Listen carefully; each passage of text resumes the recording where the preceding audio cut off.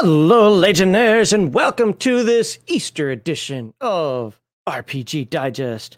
In this live stream format podcast, nay to the I discuss tabletop role-playing games and comment on the RPG hobby as a whole. I am your solo host today, John Maxley Oshlow, the only person you need on your streams ever. I'm your favorite because I'm the only. We're going to go with that today. All right, let's get that off the screen. Bam, there I am in all my full screen glory. So happy Easter, and how's everybody doing today? By the way, okay, that thunder is coming through. I usually lose power when I have thunderstorms. So just going to give you a heads up right now. Normally Heathen Dog's here with me. And then if I get kicked out, I can come back in. I don't know if that's going to be the case this time. I don't know how StreamYard works. If I get kicked out, I will try to come back depending on how long the power's out. Usually it goes out for 5 to 10 seconds, comes back. I wait for the router to reconnect, and there we go. So we'll see. If it becomes too problematic, well, then just the stream might just have to do what it does. On the Friday Night Chill stream, 30 seconds after I ended it, my power went out. So at least I waited till I was done. That's nice. So yeah. Heathen Dog is out doing family Easter stuff, which I find the irony of that just amazing, because Heathen Dog is not a religious person at all. I'm way more religious than him. I don't necessarily consider myself, hardcore religious, but he is, it's family oriented. So he's doing the stuff that he needs to do with his family today. So that's all good. So you just get me. It's just me. I don't expect that there are going to be a lot of people watching today, because I think a lot of people did say they're doing Easter festivities, which is a good thing. Spend time with your friends and family, not with some weirdo who's going to shout at you on the internet. So it was a great stream, Shadow and Sun. I was happy to have you there. Thank you very much. Sir Coffee, good day to you as well. Hungry Ewok, happy Easter. He is risen. One-legged frog. Woot! It's good to see everybody here. Patrick Fitzpatrick. Darthic. Some of you guys, I think I was just responding to I haven't responded to comments on the YouTube channel in 3 or 4 weeks. I got over 100 comments I've got to respond to. I finally started responding to some of them today. So only one comment made me angry, which is unusual. Usually a lot of them do. There are people challenging me. That's fine. Challenge me. Have your own thoughts. That's all good. Yeah. Anybody that complains about THAC0 just gets under my skin. I would never use THAC0. Why? Is it the best system ever? No. I don't sit here and say it's the best system ever. But if you're intimidated by it, I have nothing but insults for you. It's second grade math if you can't figure that out. So that was the only person that actually made me angry. So if I responded to you and I seemed grumpy, I wasn't. Sorry, Darthic, didn't mean to send the storms your way. Although I'd prefer them to be there than here. All right. What do we got going on? Well, actually, how do I usually ask Heathen Dog how his weeks was going. There we go. There's English for you. How his week was going. So I'll tell you a little bit about my week. What was my week? My week was a bunch of staring at my grass still. It's growing. I have baby grass growing. Yay, little sproutlings. Making up all types of words here. I'll talk about that in a little bit. I'm trying to think. I mean, this week has just been kind of preparing for a little bit for today, a little bit for Wednesday, which I'll talk about in a little bit. Just kind of catching up. Work is what it is. Yeah.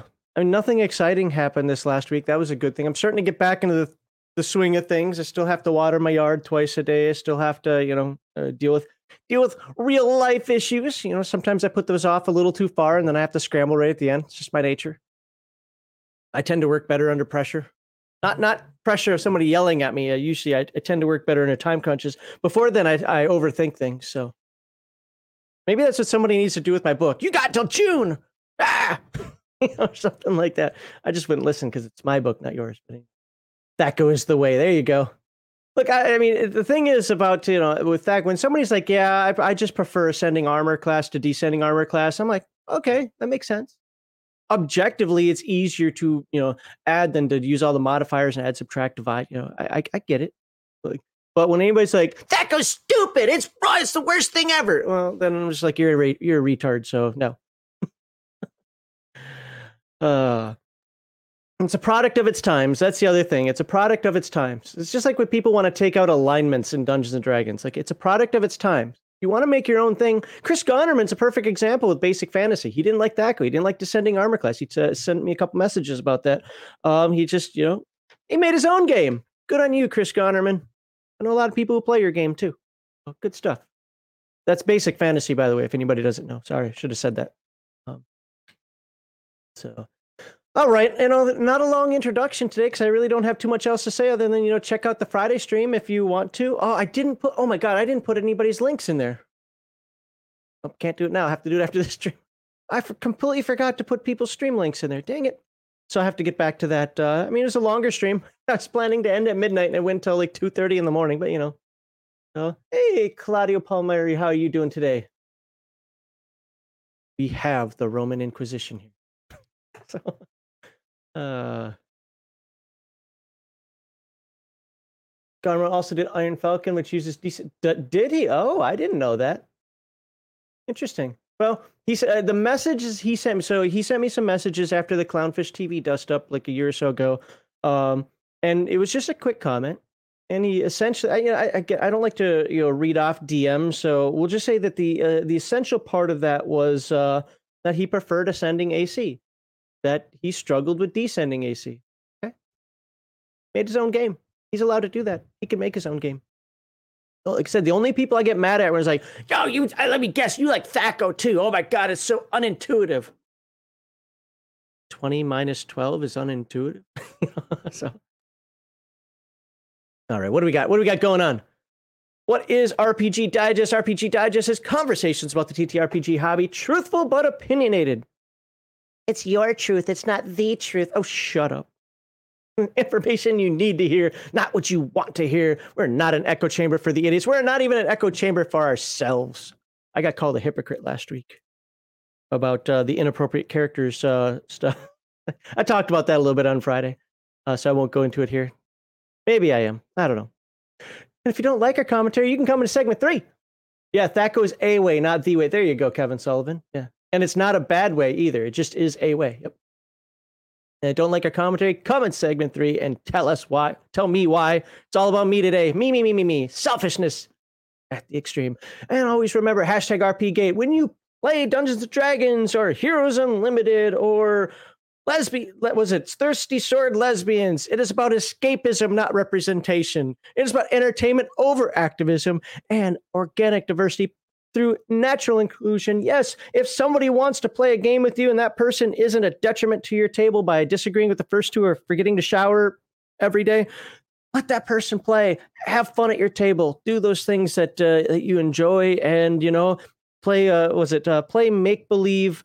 Play make believe with your little metal dolls and clickety clack math rocks. That's what it's about. Links, you can come by our website. More people have been signing up on our Discord. Thank you very much. Got somebody in there talking a lot about GURPS, and I really like that. I'm not a GURPS proponent, like, oh yes, GURPS is the best thing ever, but I like seeing some of the other games talked about and continue to be talked about after more than just one post. So that was good. We have a lot of different little channels in there where people could talk about games of all types. I can add more channels if you want me to. Yeah, so I'm happy to see that moving forward. So thank you, folks, for making the Discord a little bit more active, especially since I don't have to respond to everything. I like that. And of course, you can buy our stuff on Redbubble. If you like the shirts that I wear here, if you like some of the other ones, if you like, hey, we have family friendly shirts, we have offensive shirts, we have shirts in the middle, all related to Legion of Myth, RPG Digest, or The Hobby. Check them out on the Redbubble store. And you don't have to get a shirt. You can get a sticker. You can get a mug. You can get a duvet cover. You cannot get panties for the people who keep asking for that. That was on our old spread shop store. I don't know why you would want that anyway, but if you do, you'd have to go back to that old store. GURPS is the way. There you go. Oh, is you? Okay. Is that you? I see people change their names all over the place. I can never remember who anybody is. I'm that person in business that is really bad. And I say this specifically about business because it happens all the time in the nature of work that I'm in, where it's like, oh, you remember such and such? Like, nope. You just met him 2 weeks ago. I'm like, oh. like I'll see somebody be like, I think I know that guy. No clue what his name is. Dude, you talk about him all the time. I do. You know, it's just, like I am very bad. And then now you got the internet with like people can change their usernames and make slight deviations. Like usually if you want me to remember you, you got to piss me up. No, I'm kidding. Yeah, actually my main account, Kevin, is my legal name. Like my main YouTube account, I used to put videos on there until YouTube said they could kick me off for my opinions, and I'm like, well, I need that for business, so no. But sometimes people will see me watching. And I do a lot of commenting with my personal account because I tend to watch. My tablet has my personal account, so when I watch a video on my personal account, get ready for work in the morning or something, and do a comment, it's from that one. So I get you. And you can watch our videos on Rumble, Odyssey, YouTube, Twitch, and if you want to donate to us, by the way, got a lot of donations on Friday for a small channel like ours. Thank you very much to those people who gave us the super chats, those who popped in with the memberships. You guys are awesome. So thank you very much. I know, people again today are going to be spending time with friends, family. It's great. Do that. Spend time with friends and family. But if you're here, thank you. Appreciate it. And if you donate, even, much more thanks for that because you don't have to do that. Our stream schedule. We're streaming right now. It's Sunday. Streaming right now RPG Digest. On Thursday at 8:30 Central Time, Heathen Dog plays a co-op video game. I don't know what they did on Thursday. I gotta be honest with you. I don't remember what they did on Thursday. On Friday, maybe they didn't even have a stream. I'm not sure. On Friday, I will be back with the Friday Night Chill stream. And on Saturday, Heathen Dog, are they going back to Gunfire Reborn or are they playing DDO, Dungeons & Dragons Online? Yes, they played Dungeons & Dragons Online. I caught most of it. And it seemed like it's fun. So, Violent Souls Everything says GURPS isn't bad. No, I played it one time. It's not fair for me to judge it. I seem to like it though. From what I remember, I liked it. I guess it could get crunchy. Maybe it's too crunchy for some people that want to min max everything. I don't know. I find Champions is more crunchy than GURPS, but your mileage may vary. A specials. I have a wall of GURPS. I'm debating whether 2023 should be the year of GURPS. That's a lot of setting books though, so I don't know if it's that important, but I do want to cover GURPS in depth. One for my own edification. Yeah, I have a 3rd edition book, but that's it. Anyway, this Wednesday coming up, I will be hosting Gatekeepers, or I should actually say Legion of Myth will be hosting Gatekeepers. The topic for this Gatekeepers is going to be druids. So what happened was somebody at work came to me and said, I want to play a druid that isn't some sort of hippie communist extremist. Like, wait, what? Or actually, I think he said or, not, combine all that together. I was like, that's not how druids are played. And then I talked with another person, and I was like, wait a second here. Now that I think about it, am I wrong in this? And I look back at the druids of the games that I was in. Yeah, almost everybody I see play a druid is either some sort of hippie communist where it's like, just do the weed, man. It's all okay, bruh. Yeah, nature, dude. Or it's somebody who's like, did you cut a branch off a tree? I shall kill you. You will ruin the day, and I will crush your family and your lineage for 7 generations to come. It's like, wow. Yeah, it's like, I actually have seen a lot of that. So I decided, that's a great topic for Gatekeepers. So hopefully we'll get some of the guys on there. We will talk about what it means to play a druid, different styles of druid. It's not so much a mechanics thing, although we might talk a little bit about mechanics, about how that can exemplify some of those concepts. It's going to be more of a concept of like, hey, how can you be a nature lover, animal hippie, save the whales kind of person without being some sort of weirdo extremist? So psychotic druid is pursued. Yeah, that's I didn't believe that, but I had to go back to my own history and say, I think you're right. So, and finally, want to thank our monetary backers, those of you who subscribe, who send us cheers, members and super chats, and who back us on locals, who give us tips and donate through PayPal. By the way, for anybody who cares, if you are thinking about donating to us, PayPal is by far the best way because Twitch takes 50%, YouTube takes 30%. Baldhar says, Max is a real-life druid hippie tree hugger, watering his lawn twice a day. I have to, man. Well, today I don't because I got storms, thank God. But, So there we go. There we go. Let me get prepared for El Segmento 10. That's Spanish for segment 1. Okay. Share the screen. Today we're going to be talking about Palladium Combat, and I'm not going to have Heathen Dog to correct me, so this is going to be a really bad segment. We have all types of errors and faux pas. Fox Paus. Go, that's on the screen there. We'll zoom in a moment. Let me get ready for segment 1 by doing... Whoop. All right. Today for segment 1, we're going to cover the combat rules. I think Heathen Dog's pretty... not annoyed. That's not the right word. He's like, again. Yeah, again. And the reason is because maybe you didn't watch our Palladium Fantasy video. Maybe you didn't watch our Mechanoids video. You're here for just the Heroes Unlimited content. Well, that's what you're going to get. Heroes Unlimited content. So we're going to cover combat again, but it's going to seem like the first time to you. Get that off the screen there. Get that on there. We go. And comments, I'll have to look at comments over that way. Okay, let's catch up on just a last couple of comments here. Hey, Charlotte Williams, how you doing today? Wouldn't mind more GURPS videos. Yeah, I would have to know more about GURPS. But yeah, I agree. I think it's one of those that's a larger game system that we should cover more. Omanal, hello. Is keeping balance. Yeah, that's kind of what they're supposed to do. I've got some, we'll do that on Wednesday. So I've got definitely some ideas on that. Now, to be fair, we're going to be talking in a Dungeons and Dragons concept, not some sort of weird druid from, some book that 4 people read, But today we're talking about Heroes Unlimited. We're going to be talking about the combat in Heroes Unlimited. So let me see what page I have to start on, because it's kind of a long section and I want to get through this. So combat rules starts on page 63. Can I F11 this thing? Yes, I can. Combat. All right, and let's zoom in on this. I am not going to read everything word for word, because one of the things I really want to focus on in this version a little bit more than maybe we did in like Palladium Fantasy is I want to make sure we cover the vehicle combat. There's not a lot to it, comparatively speaking, but I want to make sure that it is talked about. But before we get there, we have to know how to handle basic combat. There are going to be some references in here for videos we have not created yet.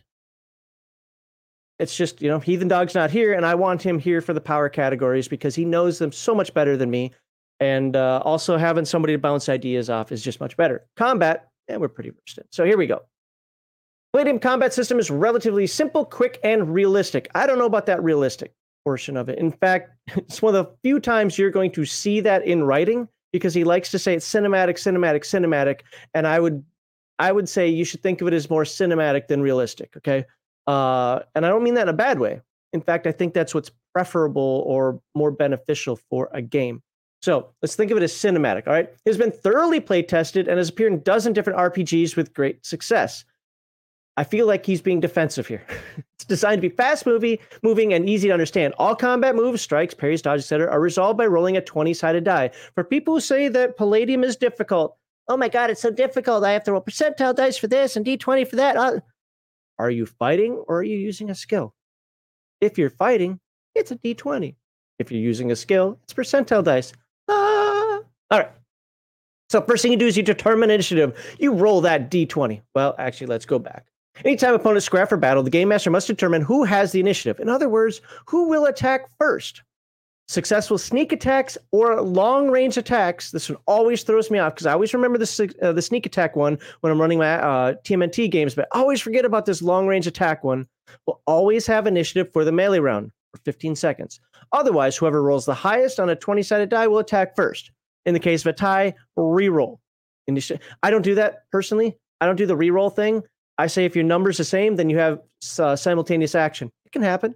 It's like a 5% chance, maybe even a little less if you consider that people often have bonuses. So, initiative is rolled only once per melee round. You have multiple actions. It'll be written on your character sheet how many actions you have per round based on your character's hand-to-hand skills. So yes, you roll initiative once. You'll do those multiple actions. Game masters like to do it differently. Some people do it a round robin until everybody's gone through the action. Some people say make all your attacks now, save up whatever you want for defense, and leave it at that. You know, your mileage may vary. What works for your table. Now, step 2. Next, the first attacker roll 20-sided die. If the result is a 4 or less, counting bonuses, the attacker misses. There's going to be a caveat to this later, but let's keep it simple for now. If you roll 1, 2, 3, 4 on a 20-sided die, you miss. I'm sorry, I shouldn't say the roll because it's not natural. It's counting bonuses. If the result of the roll plus bonuses is a 1, 2, 3, or 4, you missed. Anything above that is a hit. And then we'll get into the defenses in a moment here. Now, there's body armor. We've talked about armor before, but we got to do it again because this is the combat section. A hard armor vest has an AR, so an armor rating of 12. This means the attacker must roll a 13 or higher to penetrate the armor and inflict damage directly to the body. So, if the person rolls between a 5 and a 12, the result is a 5 or a 12. I got to stop saying roll here. I want to be accurate. So, if the result of the roll plus bonuses is a 5 to a 12, the damage is applied directly to just the armor. And armor will have its own SDC rating, structural damage capacity rating. Think of it as like an object's hit points. So here we go. 5 to 12 usually strike, unless parried, but would only inflict damage to body armor. Yes. Hard vest has 50 SDC. When all the SDC of the armor is destroyed, reduced to 0, the armor is so tattered it no longer affords any protection. And that's true for anything from body armor to doors to cinder blocks to car doors, whatever. Once it reaches 0, it's ineffective. It may still exist in some form or another, but it is ineffective. Any attacks that are 5 or higher strike and do damage to the character's body unless they're parried or dodged. Again, this is not counting armor. Armor is, for this example here, 13 has to be a 13 in order to damage the body. So let's look at this in simple terms. You're not wearing armor. 1 to 4 misses. 5 and above hits. You are wearing armor. 1 to 4 misses, 5 to whatever the armor rating hits the armor only. Anything above the armor rating hits the person inside. The crunchy nougat on the inside of that armor.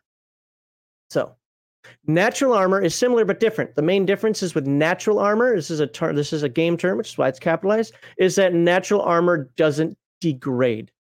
So there's no SDC rating for that you can finally punch through. Natural armor is just there. It will always be the same. So where this armored vest can finally degrade, natural armor cannot. Okay. So what happens if you've been hit? Well, you can choose to parry, dodge, or entangle. I see very few people doing the entangle. Before I move on to, actually, I'm going to check comments out when I get through this little section here. So those of you who are commenting, I'm not ignoring you. I just have to come back to it because I don't have anybody to help me read those comments at this time. All right, anytime an attacker rolls a successful hit, the defender can choose to parry, dodge, or entangle. Parrying can be done automatically by anyone trained in any form of hand-to-hand combat. Now, does that mean that somebody with hand-to-hand none can parry? We'll get to that. Because it is actually an argument that I've seen happen. For example, a punch can be blocked by the character's hands or arms. A weapon attack, sword, mace, etc., can be parried, blocked by a shield, sword, or other weapon. If you parry, in my games, if you parry a sword with your arm and you're not wearing armor, or you're not some sort of robot or something, you are taking full damage. Treat it as a cold shot to the arm. Don't try to parry a sword with your arm. Also, they even teach you, at least when I took martial arts, they teach you, don't try to block a leg with your arm. Well, it technically can be done. It's not a good idea.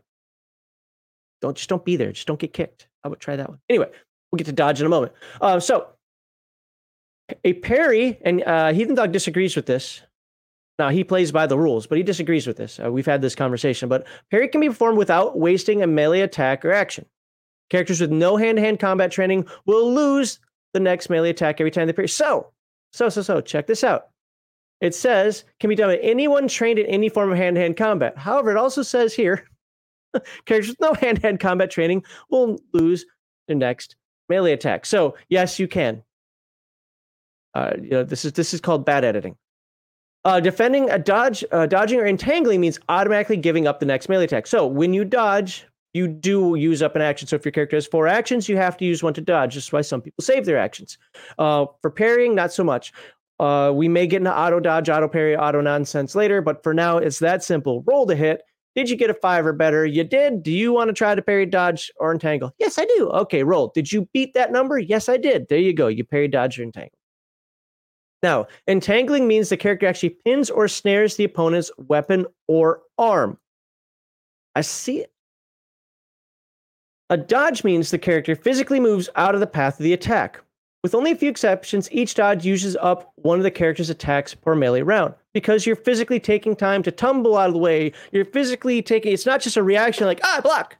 No, you're moving. It's almost like a move action, so to speak. Now, dodging energy blasts and bullets. Because most of this, what we're talking about right now, is really related to hand-to-hand combat. We'll get into weapons in a little bit. One of the biggest things you'll see that's different is the 5 to hit portion of it. But anyway, I don't want to confuse stuff here. Dodging energy blasts and bullets. Energy attacks, I-beams, bullets, arrows, and other fast-moving aerial attacks cannot be parried by ordinary humans. Zoom in a little. And even most superhumans can't do it. However, a dodge, although difficult, can be attempted. By the way, don't use contractions in a technical manual. I just said that for Crafty. Crafty can't be here today, so I said that for him. The problem is, dodging energy blasts and bullets means timing the evasive action just right. Even if a character can see a bad guy pointing a gun at him, doesn't know if or when he's going to shoot. Such a guess is based on the response of the assailant's body language and movement. This is why I would just automatically say in my games, you are not dodging a sniper. It's not happening. Seek cover. Often subtle movements, such as tensing the muscles. This is what Remo Williams type stuff. If anybody remembers that movie, I saw you move flex the ligament that controls the trigger finger. I forget what that quote is, but yeah. Often subtle movements such as tensing the muscles, the movement of a trigger finger, a frown, sneer, wisecrack, etc. In that split second, the character must make his move and hope his attacker doesn't compensate fast enough to hit. Also talking about split second timing because bullets and energy blasts are so fast it's near impossible to move out of the way in time, even if one knows the attack is coming, right? Now, I will say that pistol shots, so a lot of people think, you missed with a pistol. Look at the rate of hits from police officers. Look at the rate of hits from criminals. They don't hit as often as you think they do. Look at how many rounds the military wastes in war, so I shouldn't say waste, but yeah, you get the point. Now, we're playing a cinematic game. I love The Walking Dead because apparently everybody is expert marksman that can always shoot a zombie straight in the middle of the forehead all the time. Like, no. Anyway. Thus, normal humans and most superhumans dodge energy blast rockets and other projectiles without the benefit of the dodge bonus and with a penalty of -4 to dodge. I can tell you in the games that I played, this was never, I shouldn't say never. I don't ever remember this being employed. I mean that. I very rarely saw this employed. It came up as an argument in one of my TMNT games, and I'm not sure this was in first edition because I think we tried to find it and it wasn't there. If it was there, yeah. What I usually tell people is, no, you're not dodging a bullet. And then they get angry with me. To be successful, the dodger must roll higher after the penalty is deducted than the attacker's roll to strike. A mean feat, yeah. So if you roll a 13 to hit, that means I've got to roll a 17 to dodge. Yeah, it does become difficult. And I used an action. The penalty can be ignored if the would-be assailant doesn't really want to hurt anybody or if the dodger has the initiative. See, again, look, this may be a little bit realistic to some degree, but this is where the nuance of the rules, this is where crunch comes in. If somebody's like, what's the definition of crunch? This is where I would say crunch starts. So wait a second. My normal dodge doesn't account. Now I have to have a -4. Makes sense. Oh, wait, but the penalty can be ignored, but I want initiative. I think that gets too deep into the weeds for a game. I don't mind it being there as maybe an option or food for thought for a game master. I don't necessarily like that as a rule. Just have one set of rules, be simple with it, and then give the game master, well, not that anybody takes it away, but give the game master the ability to have rulings over rules. So, All right, I'm not going to harp on that, but there we go. Super village here. Almost looks like doesn't that look like a Rift's Samus suit or something? Oh no, I guess it's a little bit more mecha than that, but whatever. BCC. Actually, is that a G or a B? Is that a lowercase G? I don't care. All right. Please note that there are a handful of super abilities for super beings who have super speed and or special abilities or bonuses to dodge. All right, that'll come into to character stuff, so I'm not going to harp on this. The defender always wins ties when parrying, entangling, or dodging. Okay, so if you hit, you smacked him in the face, you lightning bolted him, Emperor Palpatine, you decide to shoot him with your firearm. So what happens? Well, now the attacker rolls damage. If a successful strike is not parried, dodged, or entangled, the attacker hits the target and rolls the amount of damage indicated. There you go. That's that simple. For example, knife does a d6 damage, while claymore sword does 3d6 damage. And a war club, well, this to be fair, this part of the rules is more about melee weapons than guns. We'll get to the guns part in a little bit. Anyway, you just roll damage, and if you get a +5 to strike, or sorry, +5 to damage, boom, you add that to the damage. So critical strikes do double damage. Now, your hand-to-hand skill will change this later on, but in a basic sense, critical strikes do hand-to-hand. I'm sorry, wow, critical strikes do double damage. All right. Pulled punch strike. Pulled punch is when you don't want to do full damage, and there's a combat option for that we're not going to get into right now. But there are lots of options you can do. We'll cover some of them. This segment is going to be pretty long today as it is, and I don't want to, and you can see I already side tangent all the time. So I don't want it to be even longer. Finally, after that's done, you took the punch, you couldn't dodge, the attacker rolls damage. Well, you can still try to roll with impact or punch. I hate this rule. I do. I hate this rule. Always have. I play with it. It belongs in the game. It's one of those core things as part of Palladium. But I've never liked this rule. I don't mind rolling with a fall. I don't mind rolling even if you're tossed. And yes, there are tossing, hip tossing maneuvers in the game. I hate the idea of rolling with the punch. I just do. Anyway, I'm moving on here. A lot of editorializing here. If the attack is a physical impact attack from things like a punch, kick, club, mace, hammer, really? From a club, mace, hammer, thrown rock, fall, explosion. Now, the fall explosion stuff I absolutely agree with. A defender can roll with impact, punch, fall. Notice it's called impact punch here, impact punch fall there. Get used to that in Palladium books. In order to roll with the impact, the defender must roll a 20-sided die and match or better the attacker's roll to strike. So it's the same thing as if you're trying to dodge. Basically, it's like a second attempt to dodge, except for this one will only cut the damage by half. You're still going to take some damage. So, and rolling with impact punch fall counts as one action. Well, you know what? There are caveats in here. I should read this. Successfully rolling with punch impact means the character takes half damage. I already said that. Successfully rolling with a knockout punch means the character takes double damage, but is not knocked unconscious or stunned. And rolling with a death blow results in the loss of half remaining STC. Death blow is straight to hit points. We might talk about that in a little bit. So, rolling with a death blow means half of all remaining STC or hit points if all the STC are gone. That's a time when rolling with punch fall can really save your hide because hit point damage is serious stuff. Failing to roll means the character has used up one action and takes full damage. All right, so what's the combat sequence? Step 1, just to reiterate, everyone rolls initiative. Step 2, the highest initiative goes first. Step 3, roll your attack. If it's successful, the target rolls parry and dodge. Step 4, if it hits still, hey, guess what? Roll that damage and there we go. Oh, and you can also roll with punch impact if appropriate. And then it becomes the next person's. Everybody goes through this 4-step process right here. This is really all you need.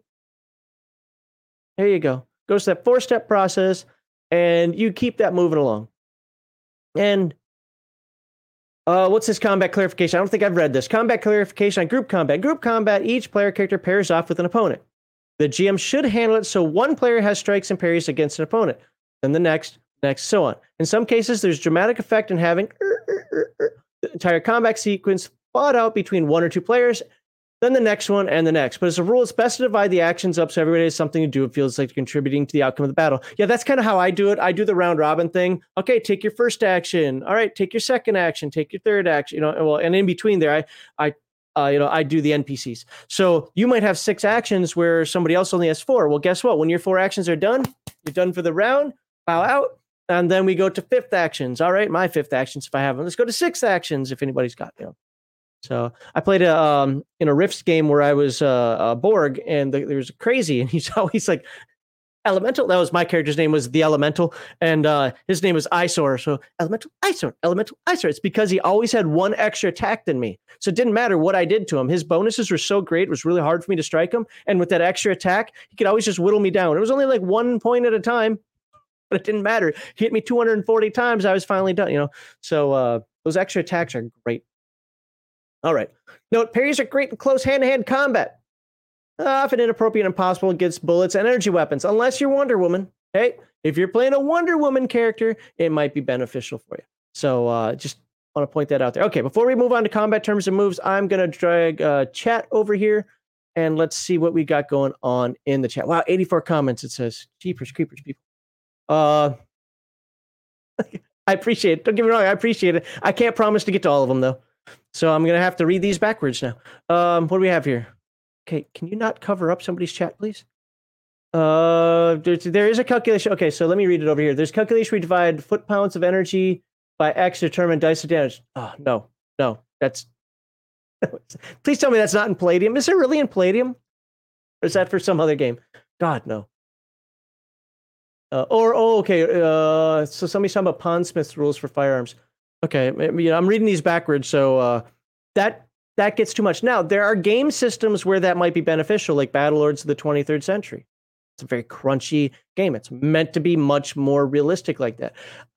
That's not for me. I'll tell you, that's not for me. I used to complain about Heroes Unlimited and for me, Teenage Mutant Ninja Turtles. Like, I didn't like how the wildfire rules worked. I thought they were really silly, but you know what? They're cinematic. And anytime I look at it now, I'm like, you know what? That's just cinematic gameplay. You're just being the Rambo.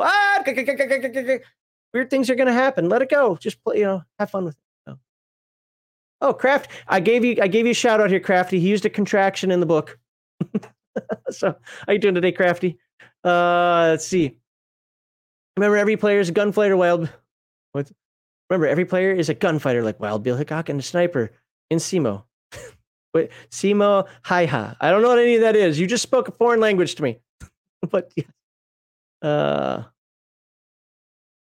Okay, so old Cyberpunk. I'll have to check on that.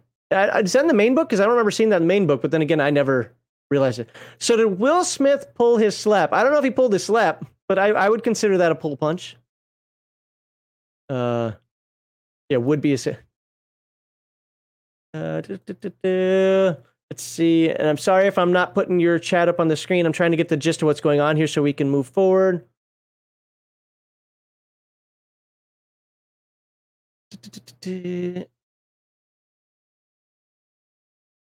What was it? The army? What? The army is more efficient as they're in the down range, but it went from 10K per death from Civil War to 100K in Vietnam.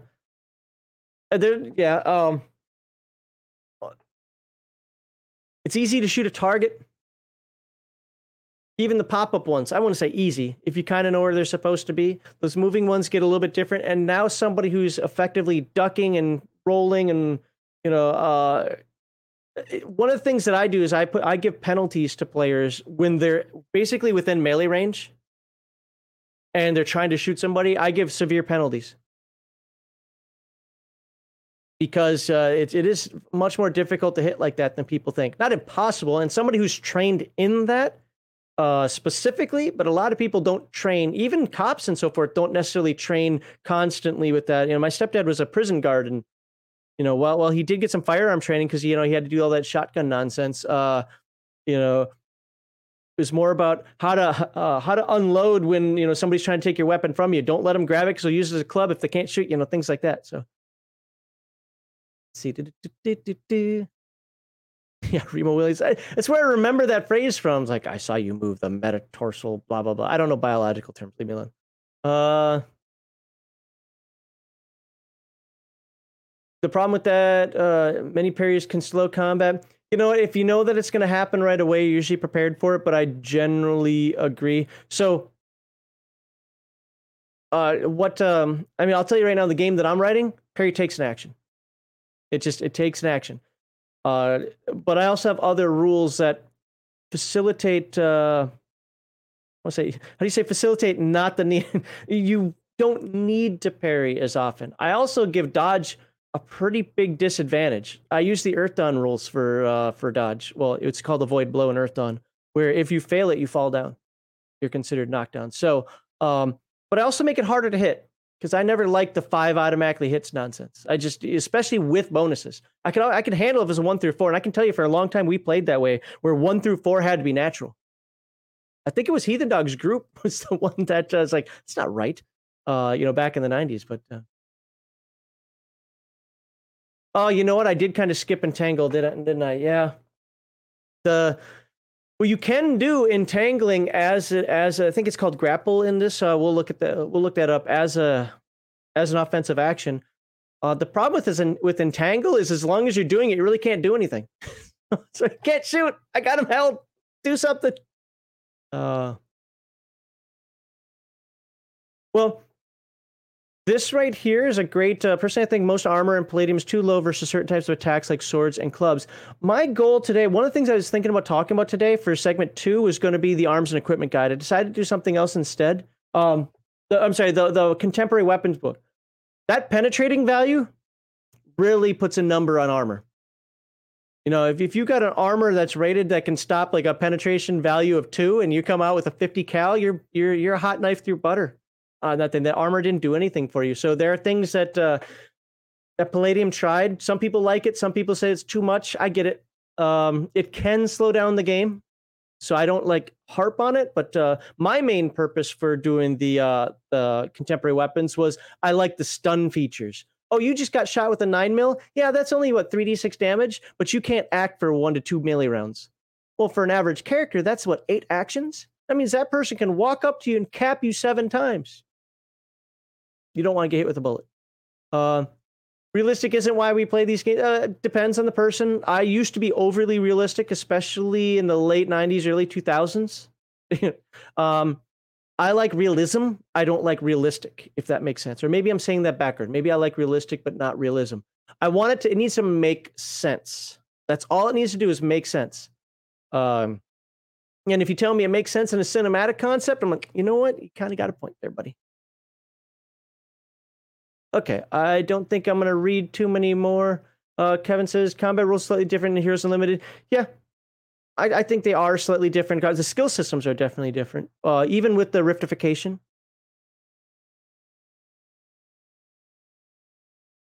But okay, what's Baldahar saying now? Grass die, they don't have to mow much unless... Okay.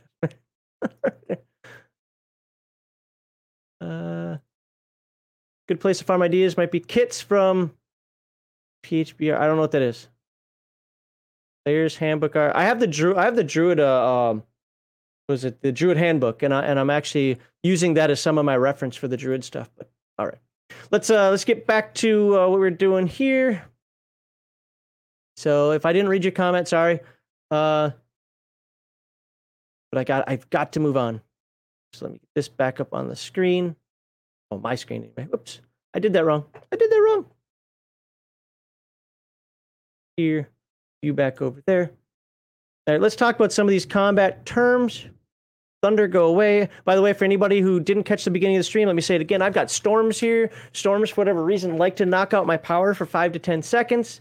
Doesn't sound like a lot, but when you're streaming, that's an eternity. If that happens, I will do my best to get the stream back up and running as long as my power comes back. So, I mean, if it keeps getting knocked out 2-3 times, then I'll probably have to call it. But all right, let's move on.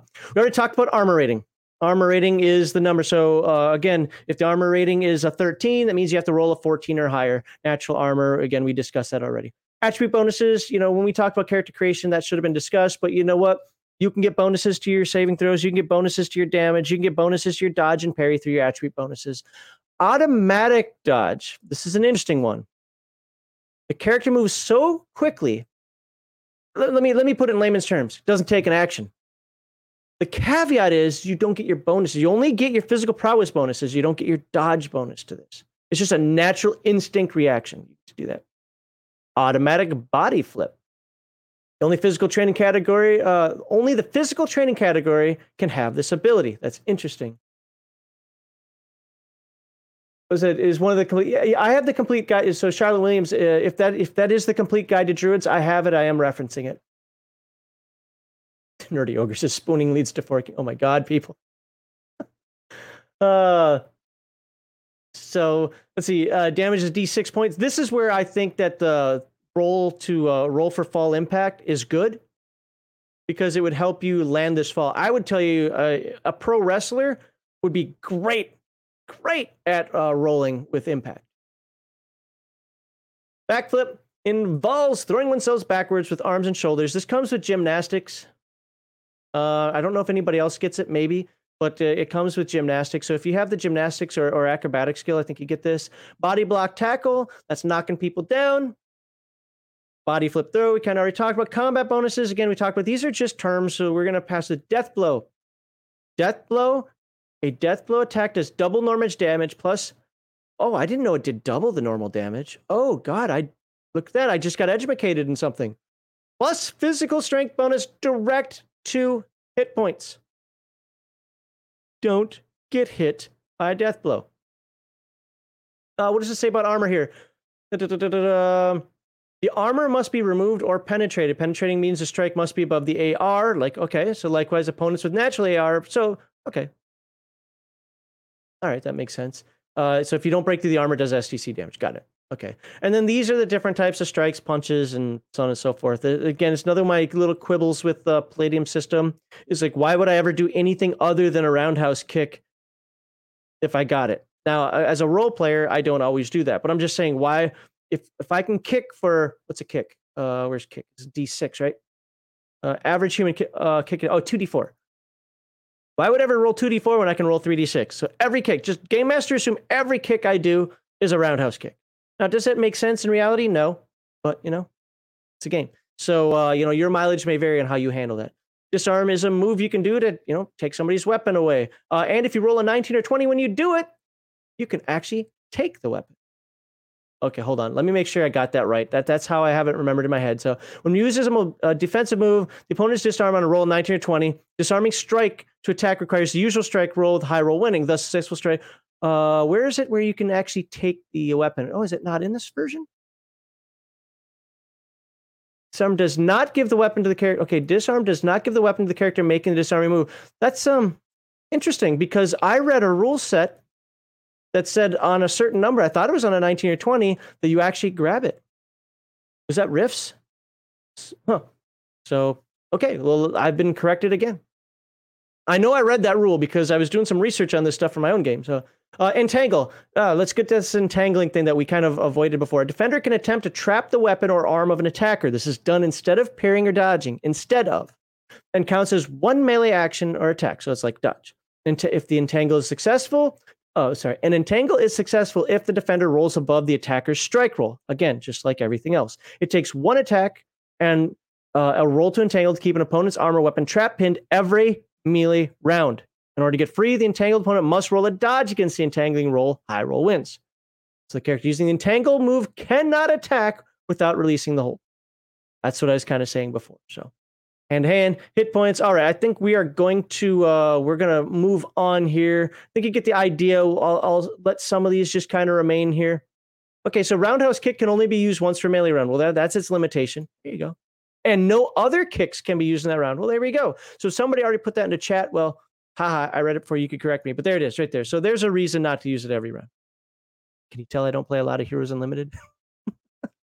I know the Palladium system, but again, I think Kevin Williams said it before. Kevin Sullivan said it before. There are tweaks, that happen between the different horror factors. One of my favorite things of Palladium Fantasy. I don't necessarily use it when I do my After the Bomb games, but I love this in Palladium Fantasy. It's basically, oh my God, you are so gross. It's like fear, dragon fear for D&D. Jump kicks take 2 attacks, leap attack, or wait, it's jump kicks that take 2 attacks. Afghan jump kicks can only be used by those talented in hand-to-hand martial arts. Works as a critical strike, double normal damage. Okay, maybe it's leap attack that takes 2. Oh, it takes all. An attack only at the beginning of the round. Unlike a jump kick, use up all attacks for the melee round. Well, there you go. So you can read the rules to find out more about, what kind of attacks you can make. No hand-to-hand combat skill. Likewise, character does not get an automatic parry, so any attempt to parry counts as 1 melee action. Go. Number of attacks, you get that from your hand-to-hand skill. This is an average of 4 to 7. A lot. But then again, for people who don't like rolling initiative every round, probably like this. Paired weapons when you're using like Daisho, Wakasashi Katana type nonsense. Penalties, pull punch, saving throws. This is a really weird place to put saving throws. Palladium does this in every book. I always struggle to find the saving throws for characters because it's like right here and that's it. But these should match up with what was said in Palladium Fantasy. Simultaneous attacks. Combatants can parry, dodge each other, etc., etc. What do I want to read here? The reason. Okay, so I guess I have to read the first part of this.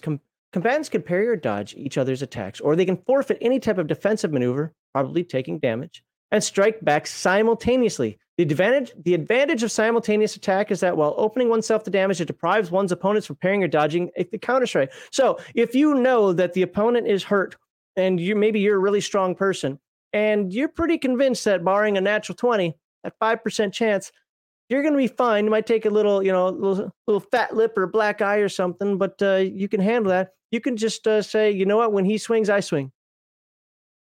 And since he can't parry, guess what? You club him. And barring a really horrible roll, sneak attacks, no initiative roll for the first round. And then it gives some generic SDC for stuff. So if you're shooting up a car, has 450 SDC. Why would that matter in hand-to-hand combat? Well, look at this guy. I think he could hurt a car. I think this dude could hurt a car. He punches that car a few times. I think it's going to take some damage. So, So also if you're using things for cover. So there. Kevin Sullivan says, you allow the opponent to punch you and you simultaneously roundhouse kick him. Okay.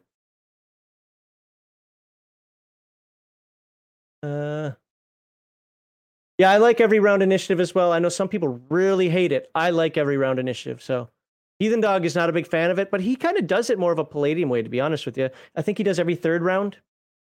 Like for D&D, every third round he rerolls initiative. I've never found a perfect initiative system, to be honest with you. And what I mean by that, this is a good place to look at chat again. What I mean by that is that I want some sort of momentum system. And I'm not talking the 2d20 momentum system. I'm talking like if you win initiative, let's say you roll a d6, old school D&D, right?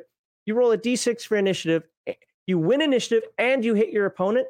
I think that you should get a +1 next round. You just keep that momentum going. It's not a guarantee you're going to go first, but you have momentum that lets you go forward. It would cap out at like, +2, +3, something like that. So there's always a chance for the enemy. Or if you miss, it goes down to 0 as well. I like something like that, but I've never found a way to get it into a game that really works. So yeah, anyway, enough sidebarring there. What do we have in chat? I played a Priest of Lyra in my last AD&D 2nd edition game that I played before it got converted to 5th edition. And in one of the updates that Ed Greenwood made, it was an ability called Peacocking. And since Priests of Lyra really can't fight, they can. They use whips and nets and so forth. I could use this ability called Peacocking, where I would do the Bugs Bunny stuff, like you said, whisper sweet nothing in the opponent's ears, or kiss them, or just any sort of weird stuff that I could come up with. Just like, again, watch those Looney Tunes cartoons. That's actually where I took my inspiration from when Daffy and Bugs Bunny and Elmer Fudd and all them were acting weird. It was a peacocking maneuver. So yes, and it worked. I liked it. Yeah, I got corrected on that. Yep. So that's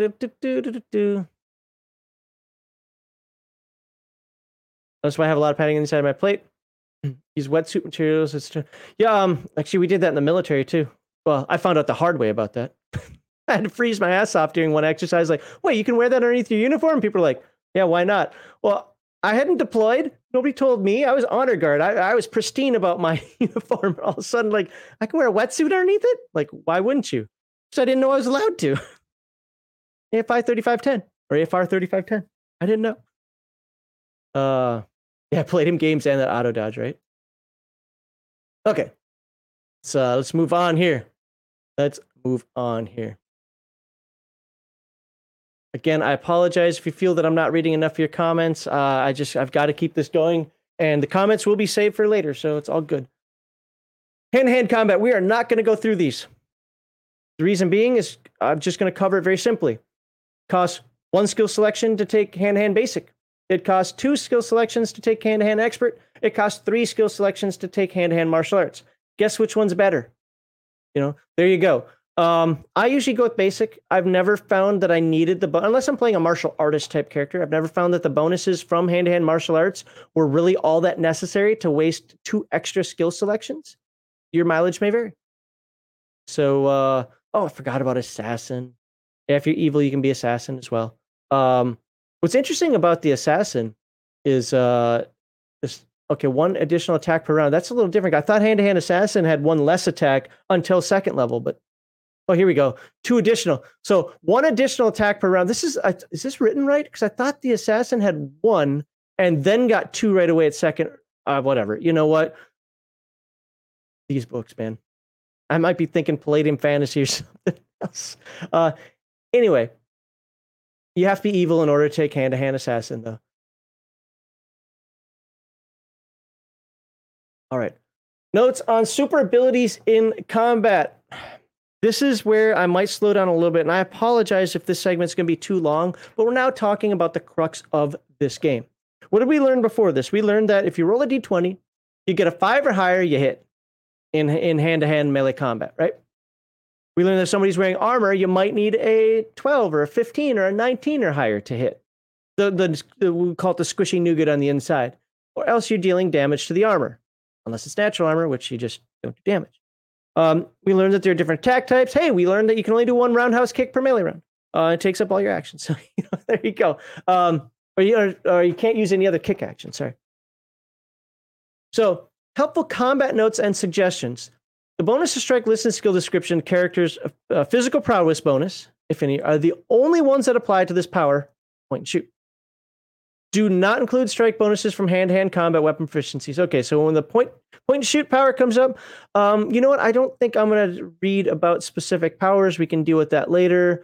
A 3rd level super being can also divide energy and fire 2 simultaneous blasts at 2 different targets. So it starts to act like a magic missile. Got it. Okay. So 1 shot could be a warning shot, et cetera, et cetera. Got it. So these are different types of super attacks, I guess. And I'll let that be on the screen for a moment.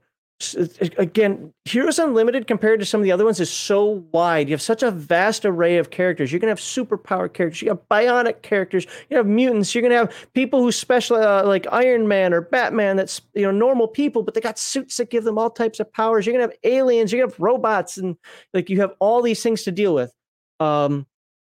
Yeah, not everything can be covered accurately in just one set of rules. So, when the 2nd edition came out, there had to be some clarifications. Superhuman speed abilities in combat. Characters with extraordinary or sonic speed super abilities, cyborgs and robots, must have attributes of at least 80. If you remember us talking last week about the bionic, this can happen.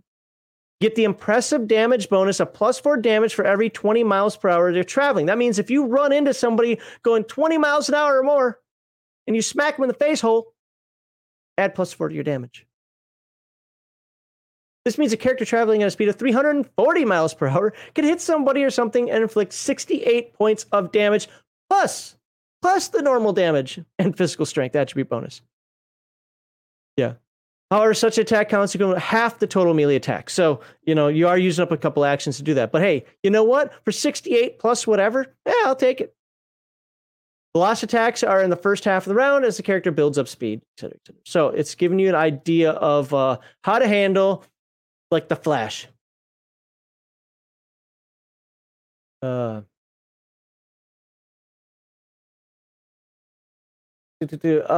get back to some of those comments. I actually should start that comment because I want to get back to that one because Or maybe somebody in chat can answer that better. Because yeah, second edition got riftified. Some people hate it, some people like it. I'm just gonna say it is what it is. Optional damage rules: knockdown, the impact from an explosion pairing a powerful energy blast, powerful punch impact from a robot vehicle, power armor. So this is, you getting smacked in the face hole and knocked down by something really strong, not just your average Joe. Might knock a character off his feet, even if the damage for the attack is successfully parried. If the Hulk punches you, just think that through for a second. Being knocked down or off one's feet means losing one's melee attack action for the melee round. That's it? Just one? just one? And a thrown, hurled, push several yards, meters characters likely lose 2 melee attacks. If you get punched by the Hulk, then again, you are playing superhero type characters. I get it. So. And it gives, SDC, et cetera, to like determine if you're knocked down. Again, this gets a little more crunchy than I like, but this is how Palladium works. And there you go. Knocked off feet and stunned. Yeah, take 71 SDC damage. That dude going, was it 68 plus whatever he rolled damage? Yeah, you're probably knocked off your feet and stunned. There you go. And super foe impact table. Again, it says optional here. Does the other one say optional? I mean, it's all optional. Yeah, it's optional. So there you go. Good stuff. The vulnerabilities of juggernauts. Uh-oh. What is this about? Invulnerable characters and super beings with huge amounts of SDC plus super abilities are sometimes said to be unstoppable. Get real. I love that. Wow. Can you tell that he was a little aggravated there? Get real. Here's some things to keep in mind. Unless a character has some reason for not breathing, such as an experimental side effect or natural alien environment, he's probably vulnerable to suffocation and unconsciousness from lack of oxygen atmosphere. Yeah, I'd say probably, yeah. This includes the possibility of drowning. Can he swim? Even invulnerable characters will be rendered unconscious and deprived of breathable air. Yep, that is true. One of the things that people love to take invulnerability and alter physical structure, stone, metal, whatever the hell it happens to be. Like, I can't be hurt. All right, I'll just suck all the oxygen out of the room. You're great when you're fighting in the fields. When you're fighting on that space station, and I'm changing the pressure in there. Good luck. You died of the bends. Along the lines of suffocation, breathable air, most of these heavily armored, so-called unstoppable characters are also vulnerable to disease, toxic gases, ingested poisons, drugs, so forth. When I did play Heroes Unlimited or games like this, after the bomb, I would have players cry when that happened. Oh, you just did that because my character could own all your NPCs. Well, in an arm wrestling match, sure. In a fist fight, yeah. Even shoot faster, straighter, better. Yeah, I get it. But you know what? If all those 20 people circling Bruce Lee just jumped on him at one time, there isn't much Bruce Lee could have done other than maybe grab some crotches and poke some eyeballs. So, anyway. Water can be your friend against opponents who can alter their physical structure, who weigh a ton. I had GM's hand wave that, unfortunately. Well, alter physical structure stone wouldn't mean that he can't work in the ocean. I think that's directly what that means, but whatever. Fire or plasma characters getting knocked into deep water will be extinguished. Oh, that's interesting. Yeah. I'm glad. I got to be honest with you. I'm kind of glad stuff like this is written in the book. While I'm a firm believer in rulings over rules, the fact of, like his whole get real thing, it doesn't say I lose it if I go into water. I should still be fighting a superpower. It should still be fire. Well, so I'm kind of glad that stuff like this is written here. Being forcibly shocked back to normal will prevent them from returning to an altered state until 2d6 minutes. So there you go. Powerful explosions will knock them down. So, yeah. Oh, that's a great comment. Supervillains will not play fair. Yes, exactly. That's why, like, when people do vampires in Dungeons & Dragons, like, yeah, we killed 2 vampires today. I'm like, how? I don't think I've ever had a group of D&D players kill a vampire. Too smart and they'll get away. Like, this isn't going to go well for me. I'm just going to turn gas. I'm out. Unless you got something like Ghostbusters that can suck them into a box. I don't know. All right. Then it talks about combining super abilities. Let's just look at one. For example, Super Being could not use underwater abilities and dive into water and expect to use alter physical structure fire. No way. Again, I hate the fact that he had to write this, but I'm glad he did. Flaming stone or metal are no problem, but flaming ice or flaming water is impossible. There you go. If 2 powers are not compatible, each works normally, but the 2 cannot be active at the same time. Thank you for writing that in here. Because again, I go back to, people are going to cry, well, it's a superhero game. I should be able to do it. No, you're just trying to game the system. So, players may have two different alter physical structure powers, cannot use them at the same time. Pick one or the other. Two powers alter. Okay, so anyway, not going to read all of this. You can see that it talks about, putting powers together. So, if you like the idea, you like the concept, buy the book, play the game. It's worth it. All right. Whew. Let's get through some chat. I know we got it. Weapon combat shouldn't take as long as what's gone on so far. We got to do vehicle, air, and space combat as well. I don't think I'm going to cover robot combat too much, except for the missiles portion of it, because we're actually going to talk about robots as a power category in a few weeks, and we can just cover it there. So I'm going to try not to bore you guys too much. But what is going on in chat? Let's see. There's a reason. Legitimate Business Association gave people cement shoes. There you go. Yeah, this needs to go up on the screen. Supervillains will not play fair if they have any brains, and all the bad guys do whatever it takes to win. Yes. Oh, I don't want to use kryptonite on Superman.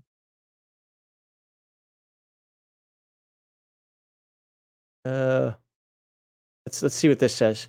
One thing about Hero System is that no consistent in-universe rule set for what limitations exist versus consistent magic system where you can predict the cost and effects of magic.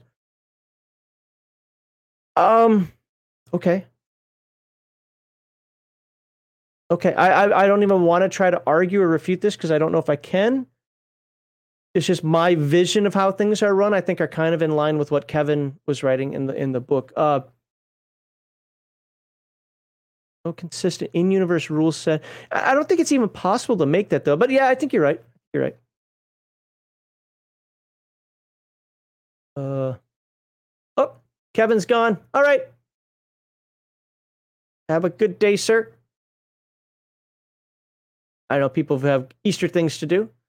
And you know what? If you've got family stuff to do while you're watching me, go do your family stuff.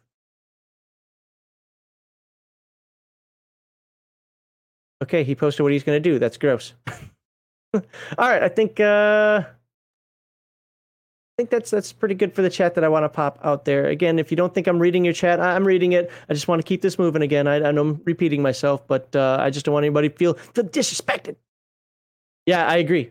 This is one of my favorite things. This is Robotech, man. Robotech mini missiles are great. Believe me, they're in my game. All right, let's get this back over here. Oh, your Easter thing is to be a snake oil salesman, huh? Sorry, Crafty, I had to do that. All right. Wow, you're Subaru from Crafty's Subaru dealership, wherever the hell he works. All right, here we go. Modern weapon proficiency. So we've got the gist of combat. It's gonna be I roll a d20. All right, I get that 5 or better. That might change here in a moment, and I hit. Parry, dodge, etc., etc. We've already covered that. So let's see what happens. First of all, you don't use your hand-hand proficiency anymore. Now, there's a caveat to that, but you don't. For the bonuses we're talking about, you use your weapon proficiency. Do you have the weapon proficiency of shotgun? Do you have the weapon proficiency of laser rifle? Do you have the proficiency to use it? Now, that doesn't mean if you don't have the proficiency, it doesn't mean you pick it up, you're like, oh, what does this do? Boom, and shoot yourself in the face hole. But it just means you don't get bonuses when you fire. It really annoys me when I hear people say, I can't use it, I don't have the proficiency. Why? It probably just means you don't know how to clean it. Or if you take it apart, you're going to want to make sure you put all the pieces and number them or something, so when you put it back together again, you don't screw it up. Doesn't mean you can't fire a gun. Any idiot can pick up a gun and shoot. Any idiot can pick up a club and swing it at somebody. It's just how good you are with it. So if you have weapon proficiencies, they give you bonuses. Now, those are on a whole different page, but let's just arbitrarily say you have the weapon proficiency and it says you get +1 to strike at level 2. Well, guess what? All these things we're going to talk about, you get a +1 to that at level 2. That's it. Just means as your character increases in level, you increase with it. But you don't include your hand-to-hand stuff. There are a couple caveats to that, but let's take a look at that. Weapon proficiencies are areas of training and practice skill with a particular type of weapon, such as a revolver, automatic pistol, and submachine gun. The skill provides special bonuses to strike when using that weapon. Do not add this strike bonus to your character's hand-to-hand combat skills. It applies only to the use of modern weapons. The bow and arrow is considered an ancient weapon type. All right. So what happens if you have a weapon proficiency? Well, first off, you get +3 to strike with all guns except the revolver, which gives you a +4. You get a +3 to strike with all guns. That's an aimed shot. An aimed shot means you take the time and go boom. Now, it's not one shot per round, and it's not a shot. It's not a called shot where I want to shoot him in the eye. That's a called shot. Aim shot just means I'm taking a moment to go boom, and you get as many aim shots per round as the number of actions you have. That will carry over from your hand-to-hand skill. So if you have 5 actions per round, you can take 5 aim shots per round with that +3 bonus, or if you use a revolver, with the +4 bonus, okay? Burst is where you're doing the 3, or sometimes 4. Well, this game treats it a little bit differently, but for us military folks, it's your 3-round fire. Now, that could be triple tapping, or it could be one pull of the trigger. Okay? Again, sometimes the game gets a little nuanced with that, but it's burst fire. Each one, again, counts as a single attack, but damage is applied differently, and we'll get to that in a moment. But you still get a +1 to strike. Now, if you're just shooting wild, just picking up, okay, that might be spray pray, but you get what I'm saying? Just like, just pulling that trigger. Hey, you get no bonus or penalty, okay? You're taking no time to do anything. You just grab the weapon, or look, there comes a point when you put that thing on full auto. I've done this before with an M50, wow, M16, AK-47, AK-74, and so I think it was like not an M5, it was an Egyptian weapon, something 5, if I remember correctly. I put that thing on full auto, and it doesn't matter how strong you think you are, especially the first time you use the weapon, like, I actually shot more in the dirt than I did up because I was fighting the weapon. Once you get used to it, it's a little bit different story. But anyway, my point being, shooting wild is, it's not like the movies, guys. Add a bonus of +1 to strike for every 3 levels of experience beyond 1. So this +3 becomes a +4 at level 3. Becomes a +5 at level 6. You see where I'm going here. There you go. Nice and simple there, right? Now, close combat... combat range and rolls of strike. Close quarters. This is where things get nuanced. Heathen Dog actually didn't know this rule. I didn't know this rule until I started doing the research for my game. But here it is, and all it's going. Now, to be fair, I don't know if it's in this book. I actually didn't even try to look it up. I play first edition, so it's not in the first edition book. I win because I play first edition revised, and like all my TMNT stuff is revised first edition. Okay, so. If it's not there, then I win. If not, well, then I'm just as much of a failure. But close quarter firefights, a roll of 5 or higher strikes, just as we talked about before, within a 60-foot area. In combat at greater distances, 61 feet and farther, it's an 8 or higher to strike. Not a 5. Now, of course, it's still modified. So if you roll a 5 plus, if you roll a 5 and you're shooting with an aim strike, you got your 8 hit. Okay. So just want to put that out there. High-tech sensors, optics, targeting sensors, human augmentation are so incredible that there are no further penalties for greater distances. All right. And to be fair, this is probably just an excuse for, look, I don't want to turn the game mechanics crazy. I get it.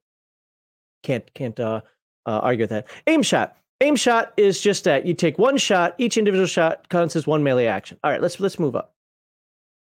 First involves shooting several rounds immediately one after the other. All semi-automatic and automatic weapons. So semi-automatic is when you're pop, pop, pop, pop, pop. Automatic is when you're grrr, okay. Are designed for firing burst, 3 or more bullets at a time. 3 is pretty much the most common. The act of shooting several rounds makes aim more hasty, and the recoil moves the weapon with each shot, reducing the accuracy. Depends on how far away the person is and what you're shooting.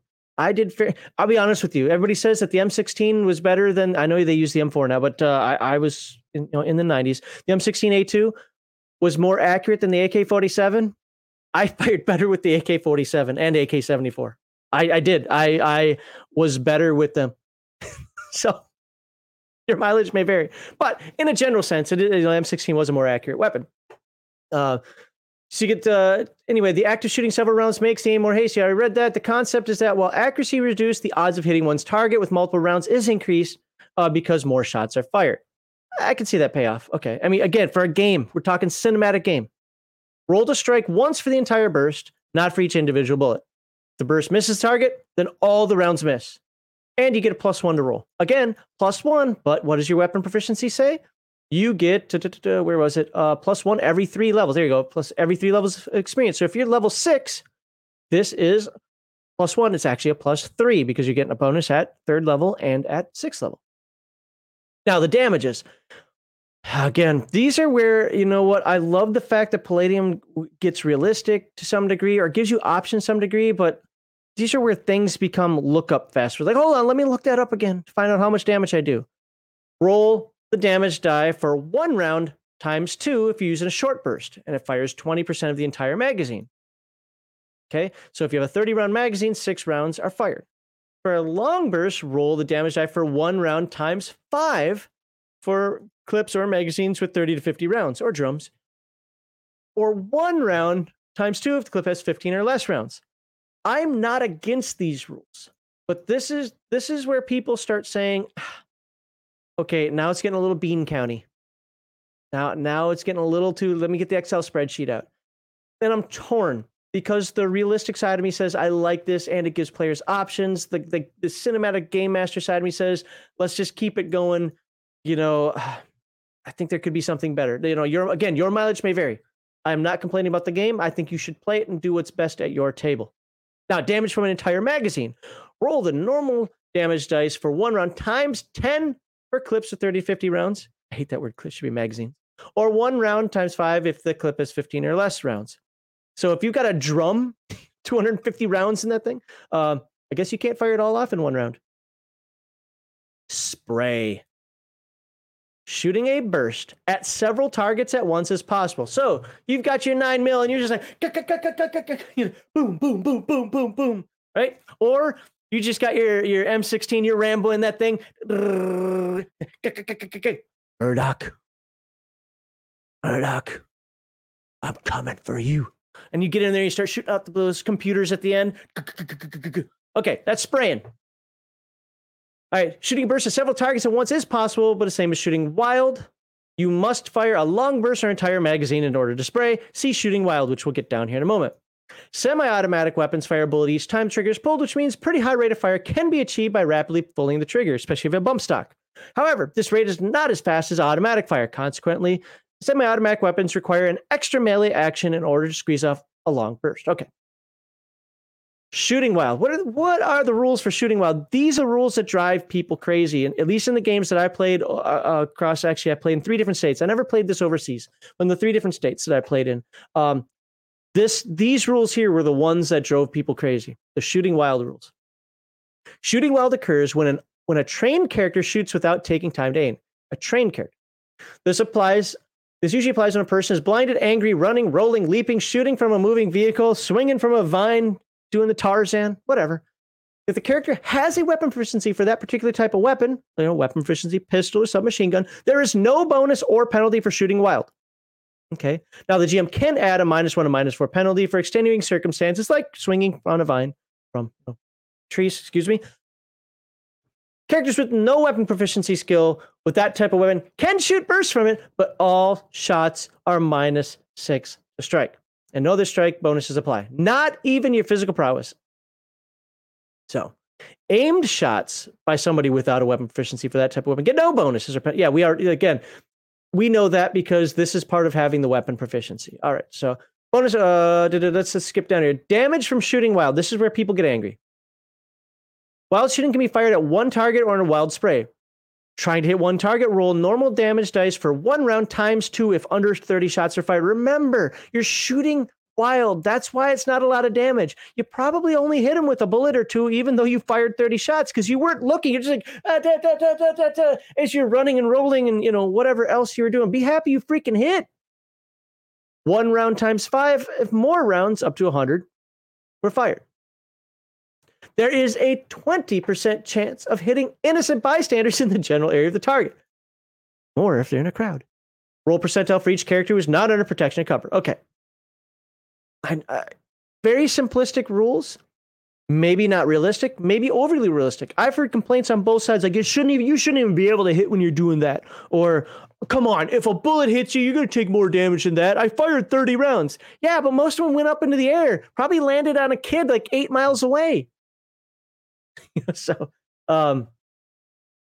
yeah, so I mean, again, your mileage may vary. You can have your opinions about that. I'm just reading off what's here. The way I've used it in my games is I've used it rules as written, and I just kind of said, look, guys, that's what it is. I don't want to change it up because if I make it too harsh one way, you'll never have that feel of being like, I just got to shoot and hope for the best. Or on the other side, you're just going to say, fuck it, I'm spraying. I don't care. So pardon the cursing. This is segment 1. I shouldn't do that. But, oh, crap, talk about segment 1. I didn't even put up the segment 1 banner. Do you believe that? Boop. Yeah, a little late now, huh? So anywho, yeah, again, your mileage may vary. So, spraying or strafing an area but shooting at a specific target. Spraying an area with bullets can be dangerous and considered to be shooting wild. The object of a spray attack is to hit several targets simultaneously or to strafe an area. So think of it as like hitting like a hex or a square if you do square-based games, whatever. Or a line, like maybe a cone attack, or it's basically it's an area effect attack, but you're doing it with your weapon. Or your firearm, I should say. I just dripped in my table. So first, roll once to determine if any shots even hit the desired target area. D20. Now, it's 5 or higher strikes the area. Doesn't necessarily mean it hit a person. You just hit the area you were gunning for. All right. Second, roll the strike at a -6 to hit the primary target. One specific location or character. Damage is 1 round. So if your weapon does a D6 damage per bullet, you're doing a D6 damage. Third, roll 1d4 to determine how many secondary targets, still player characters, were deliberately hit by the spray attack. Remember, the spray is designed to shoot several targets or to spray an area indiscriminately to shoot everybody in line of fire. Damage is 1 round per each individual. So as superheroes, you're probably not going to die, I hope, but you're still not going to like it. You got shot. And then determine how many innocent bystanders were shot. On a 0, 1 to 50, 1d4. And that's for if you're trying to hit an area. Now, what about indiscriminate? I'm just like, screw it, I don't care. I'm just firing into the crowd. There's a 1 in 50%, or there's a 50% chance of hitting everybody in the line of the spraying attack. Good job. This is great for villains, by the way. This is great for villains. You want to get the players angry? There you go. Player characters in a hero's game should not be doing this. I think that's actually why it says PC up here. Where is it? Still player characters, yeah. Because I don't think player characters should be using these attacks. All right. Not going to go into too much more here with this. Just remember, damage is 1 round for each individual shot, because I do want to move on. But we'll take a quick look at, so light machine guns do, this is actually pretty big damage for this game. 5d6 damage per round. Gives a range, payloads, and so forth. So, hey, range 3,000 feet. I think that might be a bit high. Because weapons have an effective range. Yes, there's a max range, but there's also an effective range too. So that might be a bit long. But hey, you know what? It's a game. And you're playing superhero characters with, special optics and so forth. So I'm not going to argue it so much. I mean, 3,000 feet. How many feet are in a mile? 5,000? If I remember correctly? No, it's 1,700. Yeah, so about 5,000 feet in a mile. So, I mean, that's not pure on sniper range, that's for sure. This is more like sniper range. It goes 6,000 feet. Okay, sure. Anyway, let's move on. Now, damage by bursts. We're just going to look at the damage. Damage by a short burst at one target is 1 round times 3. Short burst spray. Approximately 8 to 12 rounds, 40% chance of hitting everybody in line of fire. See, all these little rules here. So put in the comments. When you watch this video, put in the comments, what do you think of these rules? Do you think they add to gameplay? I think they can. Or do you think they detract from gameplay because you have to remember them or look them up constantly? I think that can be possible as well. Or do you think there's a happy medium? If you remember them, you use them. If you don't remember them, you just move on and make a ruling, not a rule. I don't think Kevin would have a problem with that. And even if he did, you bought the book. It's your game now. What are your thoughts? What are your thoughts on all these little nuances of long burst, short burst, 1 target, 2 targets, automatic fire, semi-automatic fire? So there you go. Shotguns. Most crack barrel pump shotguns can fire 2 to 6 rounds. Again, we're getting a little nuance here. And look at our demon guy. Let's take a look at chat. Oh, look at that M203. Well, it's kind of an M203. Not exactly an M203. It's a big barrel. Oh, and of course, on the other hand, he's got a nice long little axe there. Little head chopper. Some military shotguns. You know what? No. Let's continue on before I do chat. So, because we're almost done with this. Whew. Natural energy blast. Here are characters whose powers enable them to emit energy blasts, whether it be fire, electricity, or other forms of attack, can use the energy attack as often as they like. With each blast typically count as 1 melee attack or action. For example, if a hero has 5 hand-to-hand attacks per round, you can fire as many as 5 energy blasts. Okay, that's just a typical thing for this game. Here we go. We got called shots. That's when you want to shoot at something. So robots typically have main body and then the limbs. There can be nuances to that. People, you just shoot the hit points or SDC unless you're like, I want to disarm him and shoot him in the hand. I want to knock his weapon out of his hand or something like that. Then you can do something different. Or I want a kill shot straight between the eyes. Then you do a called shot, okay? A called shot is always an aim shot. So that means it's taken up 1 action, but the bonuses are halved. And a natural 20 always does double damage. Okay. Ricochet shot. Shooting a rifle in 1 hand. I'm not going to get into the story. This isn't time for it. But on a Friday night chill stream sometime, especially you military guys, asked me about how I got my ass chewed out by doing that in an exercise. I would have been the hero of the scenario, but I decided to go one-armed. There's a lot more to it than that led up to that point, but I couldn't help it. The adrenaline got to me. I knew it was just an exercise and, weren't real bullets flying. I killed him. He killed me. I could have done it and not died. Anyway, moral of the story, don't do that. Trick shooting. Shooting from over the shoulder. Shooting while hanging upside down while leaping are done without the benefit of bonuses. And considered shooting wild if burst or semi-automatic. Okay, so again, you can read that more thoroughly for the nuances of a single shot, so forth. But I want to get through this. So these are all things that there are rules for in the game, or you could always make the rulings on your own. So before we go into tone this down a moment here, let's take a breath. Let's wait for just a moment before we go into robot and assault vehicle combat. I might split this into 2 videos. We're already an hour. We're more than an hour in, and we just got through melee combat and firearms. And I have nobody watching. Thanks, guys. I love this saw. I love the sound of a saw. Yeah, for area targets, I agree. Yep. But that weapon's made for that. Specifically made for mowing down the trees. I love the saw because you're like, yeah, I can see that taking down the trees. Was it squad automatic weapon? Is that what it stands for? Something like that. I forget. All right.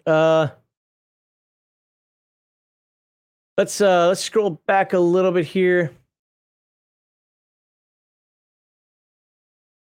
Let's see. How far back do I want to go? Okay, we actually read those comments. So got some cyclones were the best one. Are you talking about in Robotech? Because I like playing a Cyclone Rider in Robotech. I like either Cyclones or Destroids. I don't ever play Veritech Fighter.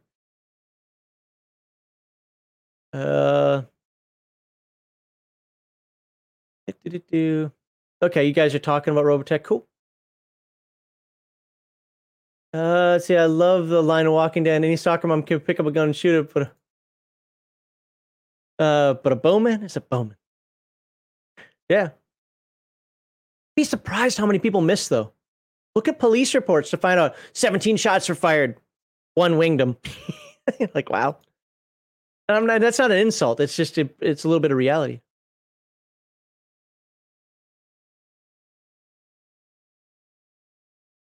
That's why I like more generic stuff. I mean, some of the weapon proficiencies get a little deeper than just like, oh, well, you don't have the 9mm proficiency, so you have the 9mm proficiency, so you can't shoot a 45 or a 38, Also, I think it's there to just make characters a little more thematic variation. So, yeah, I mean, I'd like to. I don't know if I'd be considered, because I haven't actually fired a firearm in years. I've fired a lot of different firearms, both military before and after.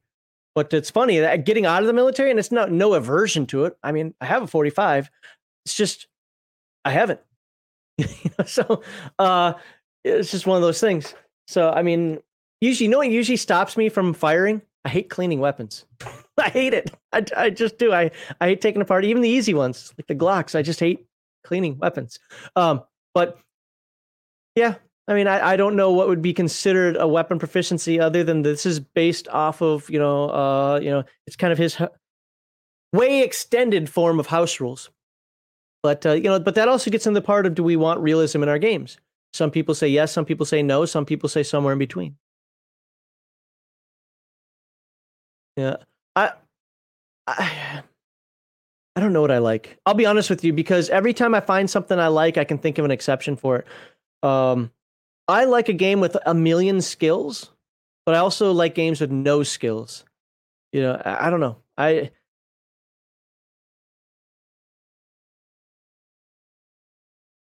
Wildfire the same as blind firing. Okay. Yeah. I think most games are very general, like assault rifle, not per manufacturer, which, look, you've got to do that. I think you've got to do that. Also, I would, for me, I think the way I started doing it in my game is I pared it down to a that's what I did. I semi-automatic and automatic. That's how I broke it down. Pistol automatic, pistol semi-automatic, and that included revolver, yes, whatever. Because I didn't want to have 17 different pistol skills. Rifle automatic, rifle semi-automatic. And the way I did is like it depended on the mode of fire. If you're using an M16, for example, you can fire that semi-automatic. You now have the weapon proficiency. But if you didn't have the weapon proficiency of automatic, could have the same weapon, but now you lost your weapon proficiency bonus. But then I had recoilless for any sort of recoilless weapons, lasers, Gauss rifles, whatever. Although technically, I think they would have recoils. But you get what I'm saying, the recoilless type, because it is a different type of firing. So anyway, that's how I broke mine down. Just because I wanted to have enough distinction where if you wanted to be a sniper, sure, but not quite as good with pistols, you could. And then again, remember, in most of these weapon proficiencies in Palladium, you can take as secondary skills. So even if it didn't come directly with the OCC, you have like 8 secondary skills or something that you can put all into weapon proficiencies as well.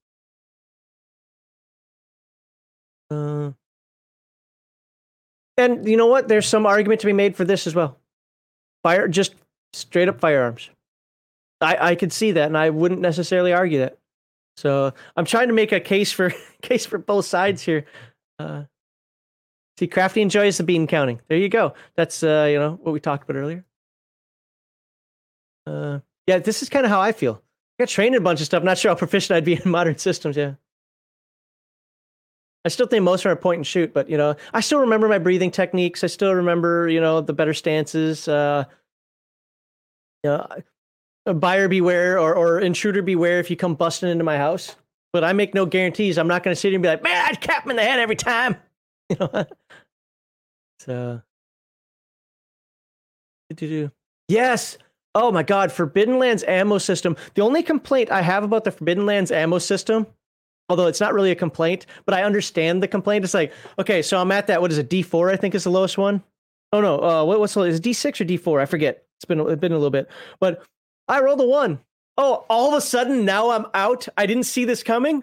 Well, yeah, you actually saw it coming because you're only rolling a D4. So yeah, but I like that. So it's generic enough to be generic, but specific enough to make you have to worry about it. Yeah, I absolutely love the Forbidden Lands ammo system. I do. I don't like to count bullets. Yeah, you know what? I have the character sheet somewhere that I wrote on graph paper for my Borg that I play in Rifts. And yeah, I hated counting bullets as well. But, it's part of the game. I shouldn't say hated. It's just annoying. But that's what I would do. Well, after I did my action and it was somebody else's action, I'd be listening to them, but I'd be figuring out the ammo. Okay. In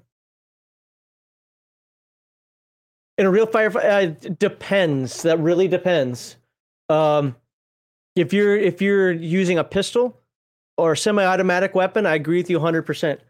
If you're firing burst down range, a lot of suppression fire, I That's why the magazines have those holes in them, so I can look back and say, okay, I got about 5 rounds left. So I mean, but your mileage may vary. I mean, you fire more than I do now, so But I definitely agree with that when it comes to semi-automatic. I'm not sure I agree with that when it comes to a 250 round drum. But again, maybe I'm just being pedantic and parsing here. I'm not trying to say you're wrong. I'm just like, when it comes to a game, it's a hard sell. Like we've already seen in chat, some people want to count them. Some people are like, oh my God, no. If you want to play your game as hyper realistic, and that's not a bad thing, I enjoy some of that, then I'm with you. Let's count those beans and let's move forward. Battlelords of the 23rd Century is a perfect example of that. Perfect example of that. It's a great bean counting game. I know Crafty likes his 2D20 system. I don't know the bean counting in it, but he said it's a bean counting game. Something more cinematic like Palladium. Did Kevin strike a good balance? Or is it too much bean counting, or is it not? I mean, I love the fact that our chat doesn't even fully agree on that. So that's...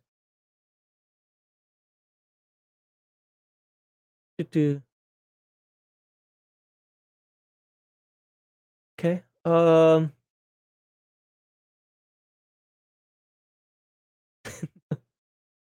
Sorry, I got to go through the chat for the people watching on YouTube later. This is a live stream, so yeah, this is true. Most game designers are just that designers, not firearms. And you could say that about so many things. I've heard people complain about how lasers are used. Oh my God, Garthon used to do that all the time. Like, that's not how green chemical lasers. Like, oh Jesus. And I wasn't mad at him because I was the same type of person. It's just one of those things where everything has to be real. Oh my God. And because he knew a lot about lasers, as part of his job is to know about that stuff. I mean, so I get it. It's one of the reasons why I didn't play Traveler, because the MIT experts were like, oh, if you don't know how to configure, if you don't know how to draw a Feynman diagram straight out of your head with no mistakes and understand quantum entanglement, you're just gonna be too slow at our table. Stuff like that. It's like, oh my God. Sometimes it maybe get too gritty, but that might be what you want. And that's why there's Traveler for those players. Other people are just like, can I just shoot people with space lasers? No, let me be one better. Can I just shoot people with a ray gun, please? Woo, woo, woo, woo, woo. So your mileage may vary. And that's what's great. And you could look at these rules and you can say, Palladium, that's too much. I'm going to ignore them. Or, you know what? I'm going to add in even more. Or I'm going to use them as is. But you can still play this game either way, no matter what, with that. So, yeah, we can trade shots at 800 meters. I didn't see maybe the comment that specifically precipitated this, like if there's one that I missed in there, but I will risk being shot from 800 meters. Not that I want to be shot at. I'm just saying, not from a sniper either, because they'll hit. But I'm talking like with a light machine gun. You know what? I will risk running across my room or across that cornfield or something like that, because chances of you hitting me are pretty low. Not that you couldn't, though. But again, cinematic game. It also includes superpowers and technologies and people with abilities that we don't have. So, and to be fair, it can happen. And in a good setup with a DFP, with rangefinders, defensive fighting position, with range markers, that 800 meters is kind of shortened up, Anyway, that's the thing. Is so much of a role-playing game is about, did you prepare yourself? So if somebody's like, I want to shoot 800 meters, I'd probably say, you're going to have some penalties to that. But let's use my scenario just a moment ago. You're in a defensive fighting position with range markers. That's a little different story. Like, oh, maybe you're not going to have penalties. Maybe you'll even have a bonus. I don't know.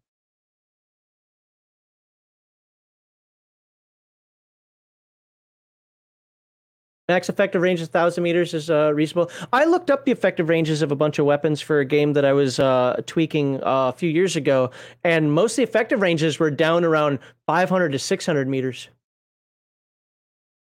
But again, somebody will be like, well, this weapon can do this other weapon can do that. I get it.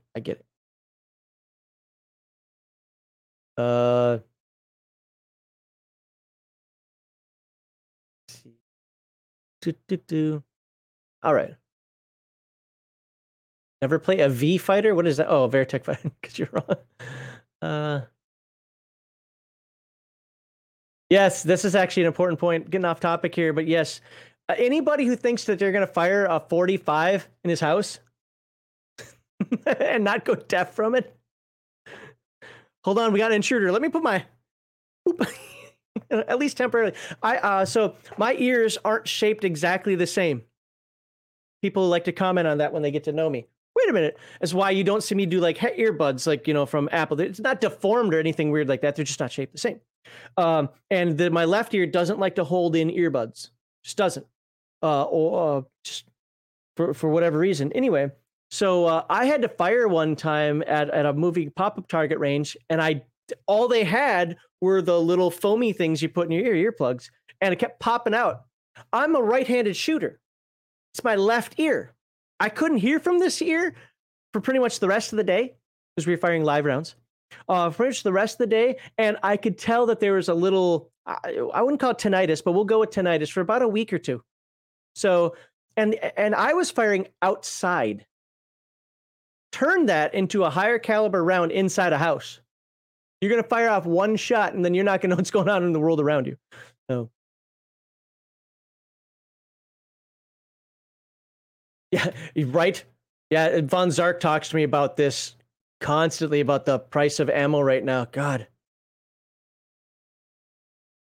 Yep, BattleTech has some really good construction rules. I agree. For simplicity. The reason I love BattleTech so much is because I think it's the best. It's not the best war game because it doesn't have nuanced rules, but it's also not the best just RPG because there's a tactical build element to it. I think it's got a great middle ground. It's a simplistic war game, and I love that. And construction rules are simplistic as well. I'm a 30-25 purist, so I'm not talking about all the nonsense that they put in after that, but yeah.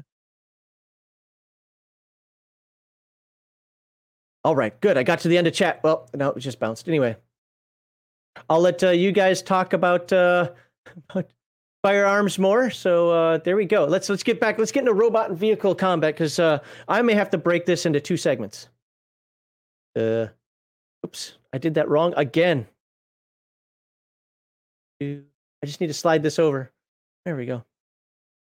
Now, what we want to show off here, or talk about here, is we want to talk about what's different about robot combat. Why are we talking about this differently than anything else? Shouldn't a good game system have one set of combat rules and you just go with it? Well, yes and no. And while I think that sometimes Palladium gets a little weird with its extraordinary strength and supernatural strength and robotic strength, and which you've probably heard me say in some other streams that I think just goes too far into the weeds. At the same time, you're talking a big metal object that's trying to punch you in the face. So let's see what happens. Also remember, robots are a viable power category in Heroes Unlimited. You can play a robot. So just remember that. Now, number of attacks per million combat bonuses. This is how it works. Players will find 2 skills that exclusively determine a robot's number of attacks. 1, the pilot's normal hand-to-hand combat skill, and 2, the pilot's robot combat skill, purchased in the robotic section during character generation. Simply combine the numbers of attack gained from each skill. Combine. The total number indicates the total of attacks per melee possible. Most first-level pilots with both skills will have a total of 5 attacks per melee round. The same is done to determine the pilot robot's combat bonuses, strike, parry, dodge. He combines them. Wow. But then again, remember, outside his robot, he's probably not a ninja martial artist, or he'd be playing, a special training character or something, not a robot character. So he's probably in this robot armor for a reason. So the combining the number of attacks combat bonuses applies only when piloting the robot. Yes. When outside the battle armor, the pilot must rely exclusively on his or her hand-to-hand skills. All right. Unskilled characters in robots. If the pilot does not have robot combat training, he or she is limited to 1 attack per melee with no bonuses. 1. You can pew-pew 1 time. Also, unless the character has weapon systems or read sensory instrument skills, there could be very little he can do. Think about it, and I emphasize this in the game that I'm writing with how the combat works. If just because a radar's in front of you doesn't mean you know what to do with it. Play your video games all you want, but there's a reason why we send our pilots to actual training, because Nintendo doesn't do it. Weapon selection. A robot pilot usually has several modes of attacks available to him. These may include lasers, machine guns, grenade launchers, missiles, and hand-to-hand combat. Weapons or modes of attack can be used in any combination. You're limited only by the number of attacks per melee and possible payload and rate fire restrictions. For example, a character piloting a robot has 5 attacks per melee. The character fires a volley of 4 missiles. Remember, a volley or a sortie is 1 attack. So when you fire a volley, even though it's 4 missiles, it's 1 attack. I don't know why that has to be said to people. Like, it's weird to me that people argue that it's 4 attacks. Like, no, it's a volley of missiles. That's 1 attack. But fires a volley of missiles, fires its top laser turret, fires a long burst from its autocannon, followed by another long burst from its autocannon. Specifically, notice those long bursts, and punches a villain, which is just lunged down from around a corner. Lunge out from around the corner. All this within 15 seconds. Wait a minute, you say. This character has 5 attacks, but in this example, he fires a volley of 4. Oh, there it is. 4 missiles, then continues to attack 4 more times? Yes. No. Volley, okay, you know what? I'm not going to go through this. He's just saying what I said. Volleys are 1 attack. Now, how do you strike? The procedure for striking is unchanged. 1, 2, 3, or 4 is a miss. 5 or higher plus bonuses is a hit. There you go. Strike bonuses can happen because of your skills. Critical strikes. An unmodified natural 20 is always critical strike, regardless of hand-to-hand training, and do double damage. To close proximity, because you have blast radiuses and so forth. Okay, called shots. Let's look at this for a moment. Character may attempt to shoot a specific target or area. This is done by clearly stating what the exact target is before the roll to strike is made. Once the shot is called, the player rolls the usual d20 to strike. A successful roll above a 12 hits exactly whatever the intended target was. So if you want to hit the arm or the back, maybe you're shooting at another robot that's got like a fuel cell on its back, and you want to hit that fuel cell. There you go. Bruticus, for you Transformer fans, you will need to hit those 3 dots on the top of Bruticus. Called shots can be an important strategy, enabling characters to disable a robot rather than destroy the whole unit. This means a character... Yeah, it's like legging a mech. There you go. So any shot that is not called will strike what is identified as the main body of the robot or vehicle, whether it's the fuselage of a plane or the torso of a walker or just the main body of a tank, whatever. So he doesn't like random hit tables because he feels random is too fluky and unrealistic. I do like random tables, but I get his point. I wouldn't want to use it for a precision weapon. But anyway, there is actually something here. Sorry, there's one thing I think it's under... let me put it here in case I missed it and I've already passed it and I want to go back. You cannot dodge 4 or more missiles. You can dodge up to 3 missiles. You cannot dodge 4 or more. And if I don't, in case I passed that already, but to roll punch fall impact, there's saving throw of sorts or a second dodge to minimize damage, much like the hand-to-hand combat roll. So if you're in the blast radius, you roll this, and a failed roll means a direct hit doing full damage. Where is it? The player must roll. Success means the character suffers only half damage. So I get that when it comes to grenades and bombs and so forth. Dodge for robots is identical to its hand-to-hand counterpart. Okay, failed roll means it was not a success. So I didn't really need to write these rules in here, but I guess you want it all in one place for robots. I get it. Okay, missiles. Let's talk about some missiles. There are 4 classes of missiles: short, medium, and long-range missiles, plus special mini missiles. Love those mini missiles. All right. Guided missiles get a +3 to strike. But it does not include any of the pilot's hand-to-hand. Why? Because it doesn't matter. You're using auto-aim. You just get a +3 to strike. Okay? That's it. Mini missiles are usually unguided, have no bonus to strike, except for possibly, the weapon system skill. So you rolled as normal with a +3. Now, it is possible, here it is right here. It is possible to dodge 1, 2, or even 3 missiles. Wow. However, it is impossible, that's a definitive, to dodge a volley of 4 or more missiles. All 4 or more will hit and do damage. So you can't even dodge 1 or 2 of them. Okay? It is also possible to shoot a missile down. This is a big thing that I don't see done much, but I see it written in the rules. I actually don't see this done much by players. Shooting down missiles. So you can see that. Look at that. So direct hits do full damage. Near misses, so consider blast radius, do half damage when it comes to missiles. So if you're in the blast radius and you roll the punch fall, you basically take a quarter of the damage. Okay? There we go. Shooting missiles. So shooting depleting SDC of a missile can detonate and destroy it. However, there are restrictions. You must have an attack available. So what this is defense. This is your Patriot missile battery in a smaller, more compact form. Somebody shoot missiles at you, you're shooting missiles back to knock that. It's an anti-missile system for you Battletech fans. How about that? Character must have an attack available to attack. And yeah, okay. Got it. Can only shoot at one missile within the volley at a time. Volley 6 missiles would require 6 attacks. Okay. Which he says is impossible. So you can shoot down up to 4. And that's only if you have extraordinary speed. 1 or 2 if you're a normal person, a normal super person, like, characters we've talked about in the past. So if you're normal super person, you can shoot down 1 or 2. If you're an extraordinary super person with specifically extraordinary or sonic speed, you can do up to 4. That's it. And it takes 1 attack each. And a called shot is necessary, so you're going to need to roll a 15. Why? Because you get a penalty of -3. So it's 12. You get a -3, so in effect, you have to roll 15. And if one missile is detonated, there's a 45% chance that the explosion will detonate other missiles, so that could be helpful. And anyway, you can read the rest of it there.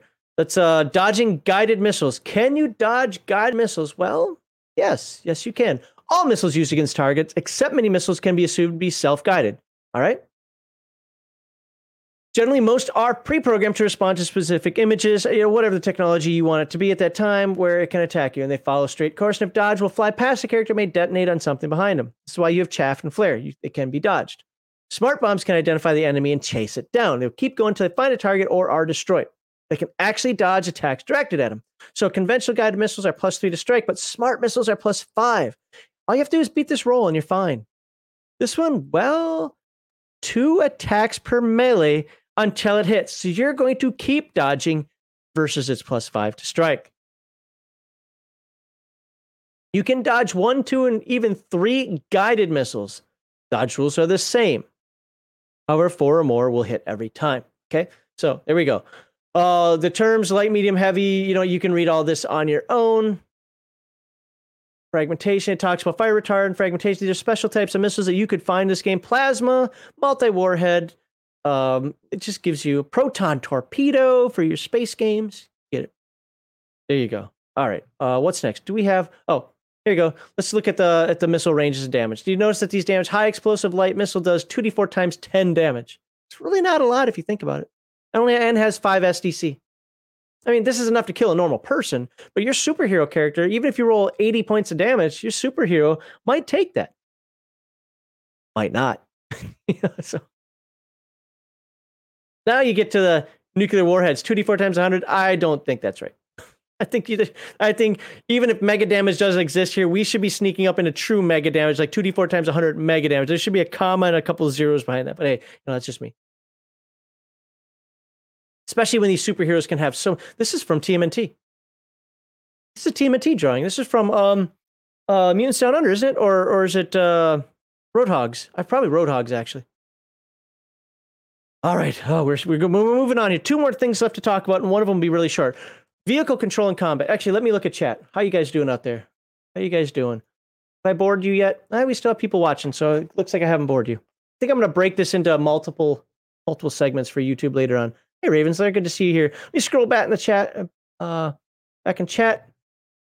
See, we've been thinking about getting a 22 Magnum. Is that a good home defense round? I mean, if this is going to sound disparaging, and I don't mean it to be. If somebody's unarmored, I think 22s, 25s, and 38s are great for women or smaller people. I'm not saying that disparagingly. I'd use a 22 and not complain about it. When you start talking 22 shorts, that can bounce off things you might not want it to bounce off of. But any gun is a deterrent. So yeah, you've heard now if somebody's on PCP or something, yeah. I've actually heard of 9mm and 45s not facing somebody on PCP. So that depends. I am not the type, I'm not a gun, what you want to call it. I'm not the type of person that says, oh my God, you use a 22, what's wrong with you? But there is truth to to that statement, though, that sometimes 22s deflect, especially when you have shorts. Anyway. Let's see. But listen to a gun expert over me. While I've fired a bunch of different firearms, I know a lot of gun experts. I haven't tested every weapon and what its deflection values are off armor and walls. I did used to shoot 22s into 4x4s though.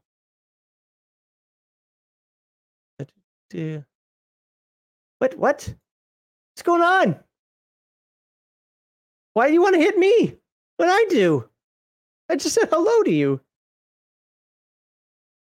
And yeah, and I can definitely understand this this concept as well. It really depends. I would start my wife off with a 25 or a 38 personally. That's me. But again, your mileage may vary. 100% agree with this. That's 100% agree with this. I would rather lose hearing in one ear than be dead. Just saying. Dead, raped, tied up, have my stuff stolen. Yeah, I said this on Viva La Fry. For anybody who watches legal channels, I actually said this on Viva La Fry's channel. He called me out for it a few months ago, somewhere around the Rittenhouse case. I said, my stuff is more important than you. I don't care what the law says. My stuff is more important than you. I work hard for my stuff. I don't work hard for you. So just saying, you don't like that? Bad. Yeah,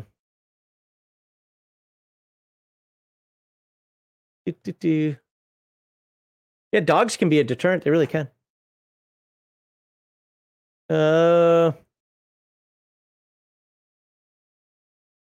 Yeah. It keeps you out of a lot of legal trouble. That's for sure.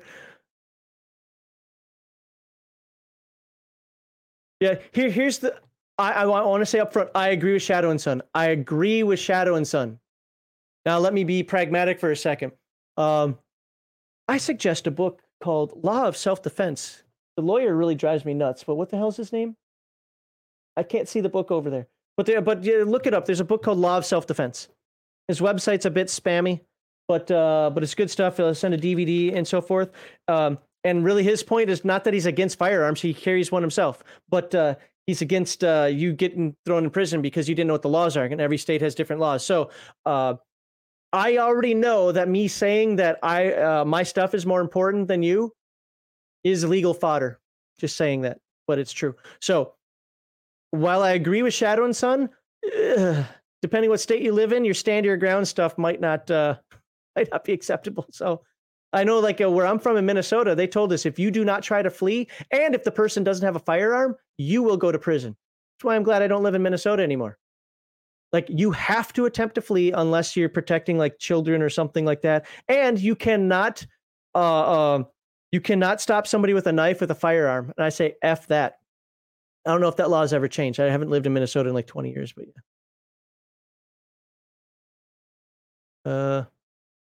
If I should say, hey, you know what? Can't be tried by the dead, right? Dead men tell no tales. My favorite used to be Nick Rekieta, but he's taken to eating on his stream and then talking with his mouth full of food. Andrew Branca, yes, that's who did. Yeah, Andrew Branca. Like I love even I don't care that Nick eats on his stream. He does like 9-hour streams, but can you just swallow it first? Jesus. There you go. Yep, everybody's putting it. Yeah, Andrew Branca. Yep, I've actually got the book and I have the DVD for Alabama. Why? Because I live in Alabama. I think it's good information to have. So, all right, let's get back to the game, to stuff here again. So this might be 2 full segments for YouTube later on. So. To do a what? Keep doing a muck. What is that? I don't know what that is. Keep waiting for Legion of Myth to do a mukbang. What's mukbang? What is that? I don't know what it is. All right, let's get back to the game stuff. Maybe I'm just being dumb. I don't know. I know somebody's putting in comments. Yes, you are. I did it again. See, I am being dumb. All I have to do is slide this to the other screen, and I don't do it. All right, let's go back to. We've got vehicle combat and we have air and space combat. These shouldn't be long. These should not be long. So vehicle combat has control rules. Wants you to eat food on. Oh no. I mean, if I eat on stream, I've done it one time, and I put myself not only on mute, but I stop my camera as well. I don't, I'm the type of person that when I meet somebody, if I meet you for the first time and you're eating, I've already judged you. It's just, there are things called manners. I'm not saying if I meet you in a cafeteria, but there are things called manners. So let me stay on topic here. I don't know why people keep thinking that nowadays they get to act however they want, whenever they want. It goes back to the conversation we had on Friday about things I think about Kool-Aid hair, tattoos, and dressing slovenly for an interview. There are some things. There's social decorum. Well, I'm above that. Well, no, you're not. So, all right, let's go this. Let's go this. I mean, I stopped watching Bruce's stream during his game yesterday when everybody took a lunch break and they were chomping into the thing and then burping kept happening. I'm like, guys, you're in a public place. Everybody burps and farts. I get it, but I don't need to hear this on a stream. So I just stopped watching, didn't go back. But it was fun before then. I want to know more about that tiger. Anyway, let's go back to control rules. Automobile control rules. Talking about Bruce, as a matter of fact. Bruce is here. So, hey, welcome, Bruce. If everybody can see him in chat, go ahead and check out his channel, Bruce Lombardo of Dick's Division. And if you're not already, you should subscribe to it. And for the people who watch us on YouTube later, I'm going to put this up right now. There you can see his name, Bruce Lombardo of Dick's Division. You can go search him on YouTube. And by the way, you should also check out Shadow and Son's channel as well. Absolutely. Check out Shadow and Son's channel. Especially if you've got kids, because you can see an appropriate way of having a child on. I mean, he's not young, but on a stream.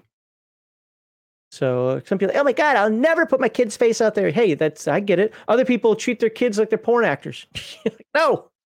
All right, let's get. What are we talking about? I'm supposed to be talking about a game here, and I won't edit that out, so the people on YouTube later are gonna be mad at me. Automobile control rules in a larger-than-life game of heroics. Now, great starting phrase there. Great starting phrase. In a larger-than-life game of heroics. So we're not talking driving to work, your mundane nonsense. Like Heroes Unlimited, drivers are in constant danger of losing control of their vehicles. It doesn't matter if you're using ninjas, super spies, but whatever. You're playing a heroic cinematic game. People love car chases, or they still wouldn't be done in movies, and you wouldn't have 315. What are those movies with Vin Diesel in it? Which I've never watched a single one of because I don't get into cars. The drifting stuff, Tokyo Drift, whatever it's called. Yeah, people love those movies. So we got to talk about combat like that, especially in a superhero game. So what happens when you exceed cruising speed? So there are typically two speeds in general terminology.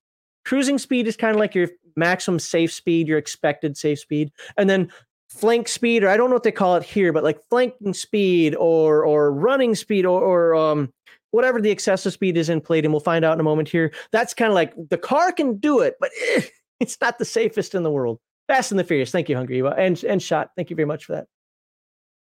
So, exceeding cruising speed. Anytime a driver exceeds the cruising speed for the vehicle, there's a danger of losing control. Every melee round, that's every 15 seconds of excessive speed, requires a control roll. Well, we'll get to that in a moment in road speed test table. Okay. If you exceed road speeds, not all roads are created equally. Here's something I'll tell you from somebody who's driven overseas. You can drive faster, generally speaking, on American roads than you can on foreign roads because they use a different surface. Autobahn may be a little bit different, but generally speaking, you can drive a little bit faster on American roads than on European roads. Just putting that out there. The surface matters. You're not going to be going 150 miles an hour on a gravelly dirt road that's got you, fishtailing all over the place. Now, so that's exceeding road speeds. It's like the cops call it driving faster than conditions allow. You have exceeding maneuver speed. Now you might be going over what the car is really able to do, trying to do too much of a hairpin turn, trying to do too many swerves, trying to go up and down. Just things that the cars are made for. Driving in reverse. We're not talking driving straight up out of your driveway here. We're talking attempting driving in reverse at any speed over 25 miles an hour. You have to roll a control roll. Now, there are professional drivers in this game that add bonuses to this. That's a minus 30%, but when you've got a 90% roll, 90% chance of success, it's, you're okay. Just means something can happen. Poor road conditions. Again, driving faster than conditions allow. Taking one's eyes off the road. You decide that you're driving with one hand, looking out the back window and shooting with the other one. Bam, bam, bam. If you're not on a straightaway, but it's only a 10% penalty. Don't get crazy here. And of course, avoiding an obstacle. Now, avoiding if swerving around any object requires control roll, no penalty. Okay, don't look at that 40% yet. Involve leaving the road surface, or I will even say it's that proverbial or that metaphoric thing. They've always got the walking the glass. You've got your motorcycle going down the sidewalk, and there's always somebody walking glass. That would be the minus 40. Okay, avoiding an obstacle, yeah. So, or maybe a minus 25 or something. So, what happens if you fail these rolls? What happens? Well, the Game Master player should roll in the following table.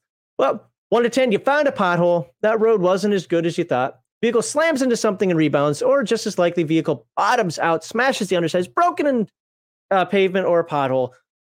Vehicle takes 46 damage, STC, and speed class is reduced by 1d6. If you remember us talking about speed class during character creation, that's not a lot necessarily, but it does make the car harder to control. Sometimes I will even say, hey, you got a minus 10 to all control rolls now because, your wheel's crooked or you broke an axle or something, Ripley, or no, it's like, it's okay. You broke the transaxle. You roll 11-25, you're out of control. Ends up off the road in a ditch or in some other embarrassing situation, and you're stuck for 3d6 melee rounds. Game Masters, roll that on the side. Don't let them know how long that is and have them work through the entire time. The reason you don't tell them is because then they can't say, well, we'll be out in 10 seconds or whatever. No. And they keep working it the entire time. Stall. Force makes sudden stop. Car stalls out. Getting it going again takes 2d6 melee rounds. All right. So I'm not going to read them all. But we will look at roll and burn. The vehicle goes completely out of control. Rolls over 1d6 time. Vehicle takes double damage. We called... Oh my God, Transformer movie guy. Why can't I think of his name now? Okay, somebody will put that in the chat in just a moment. But where everything explodes for no good reason. Michael Bay. I beat chat. Somebody will put that in there. Yeah, we go. That's the Michael Bay rule, where things just go nutty. Fuel tanks explode, doing 1d6 times 10 damage. See, Michael Bay always rolls 98 to 100. So, and there's also something to be said for people. This car is made for going 200 miles an hour. That one's not. Look, guys, it's a game. Sometimes simplicity is better, not the model of car. Just saying. So, all right. And here's some modifiers for V to V combat. And we're not talking space alien lizard people V. We're talking vehicle to vehicle. It gives an example here of a motorcycle going 240 miles per hour down a back road in a hot pursuit. Every melee round, so every round, the character must make a control roll with a minus 10 modifier. Just a minus 10? Just a minus 10. That's it. I don't know. Going 240 on a back road? No. Speed or even 241 be minus 15. Every melee covers 2 miles of ground. That's like a back European road where it's really not a back road like we think of it in America. So Michael Bay has cursed dice. There you go. So it talks about wearing a seatbelt, how much damage you take. Hey, a lucky fall, you only take 2d6 damage. So 20% chance. Vehicle damage is separate from your damage. So just remember that. Talks about head-on. Vehicle to pedestrian combat. Heroes don't do that, but sometimes you're out of control and can't help it. So vehicle to pedestrian combat, that's if you just want to run some people down. Vehicle pedestrian damage. Vehicle combat rules. Talks about the control roll penalties. Again, you can see that there. Loses 40% speed and 1d4 melee actions while fighting to regain. There we go. I can speak. Regain control or crashes. Minus 5 penalty when driving any vehicle for the first time. In other words, just stole a car, whatever. So, gotta get used to the car, man. Melee rounds vehicle to vehicle. Don't get carried away with the possible complexities of the system. Avoid the trap of over-calculating the exact number of seconds of a car going 193 miles per hour. Oh my God. I've actually simplified the rules myself for my version of the game. But look, usually, I like this, by the way. Keep it. If the pursuer's faster, it'll catch up. The leader's going faster than the pursuer, leaves the other car in the dust. There should be 3 possible conditions. 1, either cars are neck and neck. One is behind the other in firing range, or they're too far away for combat. I changed this up just a little bit differently in my games, but not too much. And basically, it comes down to the control roll. What do you want out of your control roll? I'm trying to get away. What do you want from your control roll? I'm trying to stop him.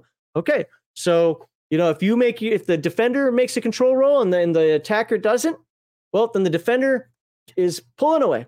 If the attacker makes a control roll and the defender doesn't, the defender or the attacker is able to get in front, and this person's going to have to do something to swerve out of the way or whatever, but is able to block them like you wanted. If they both fail, they both succeed, they're still neck and neck trying to do whatever it is they're trying to do. Sure, you can swerve into them, and we're going to talk about that in just a moment. But in spite of advanced speed, vehicles have absolutely no bonus to dodge against firearms. Okay, did that really need to be said? Yes, it does, because you know how gamers are. So I'm not going to say any more than that if you can't figure that part out. Vehicle to vehicle. Smack. I want to mash into him. Every strike on a vehicle must be called. The attacker has to specify which target is being attacked. The crew compartment, driver, turret, whatever. Ramming or striking one's vehicle with another always attacks the vehicle itself. Always attacks the vehicle itself. Those aren't called. Effect weapons like explosives, fire can attack the vehicle, turret's occupants. The ram. Ramming is a vehicle-to-vehicle attack where one vehicle attempts to bash into the rear of another. Or the front, if you want to play chicken, I'm just saying. And it talks about ramming damages, how they're different based on the size of the vehicle, so forth. Also, there is, where is it? Is it down here? I thought there was a chart talked about miles per hour damage. Oh, here it is. Okay, it's up here. Sorry, it's up here at head on. Mike is traveling at 40, motorcycle approaches, so this is going head on.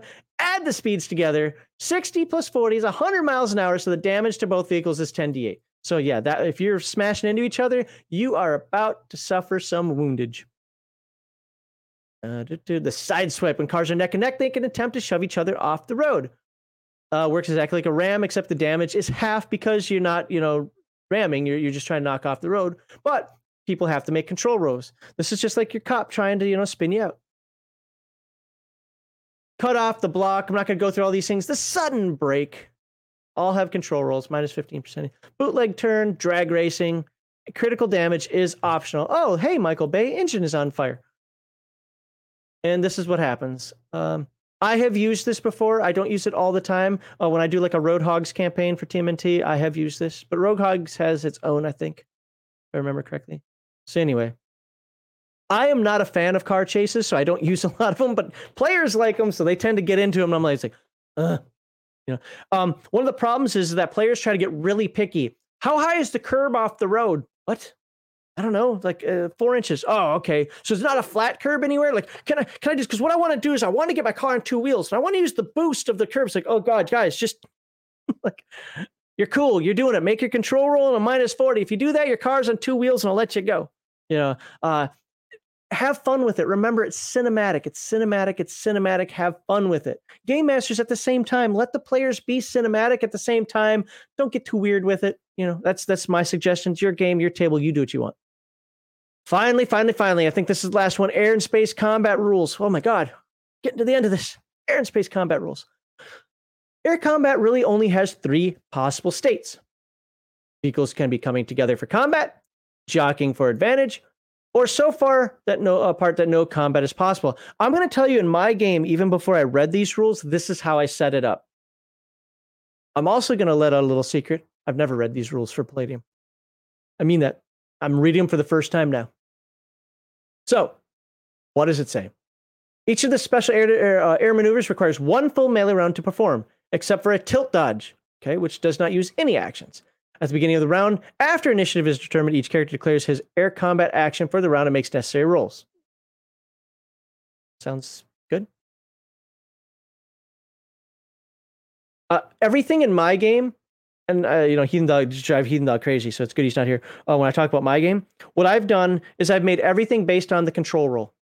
If the control roll succeeds, you do what you want to do.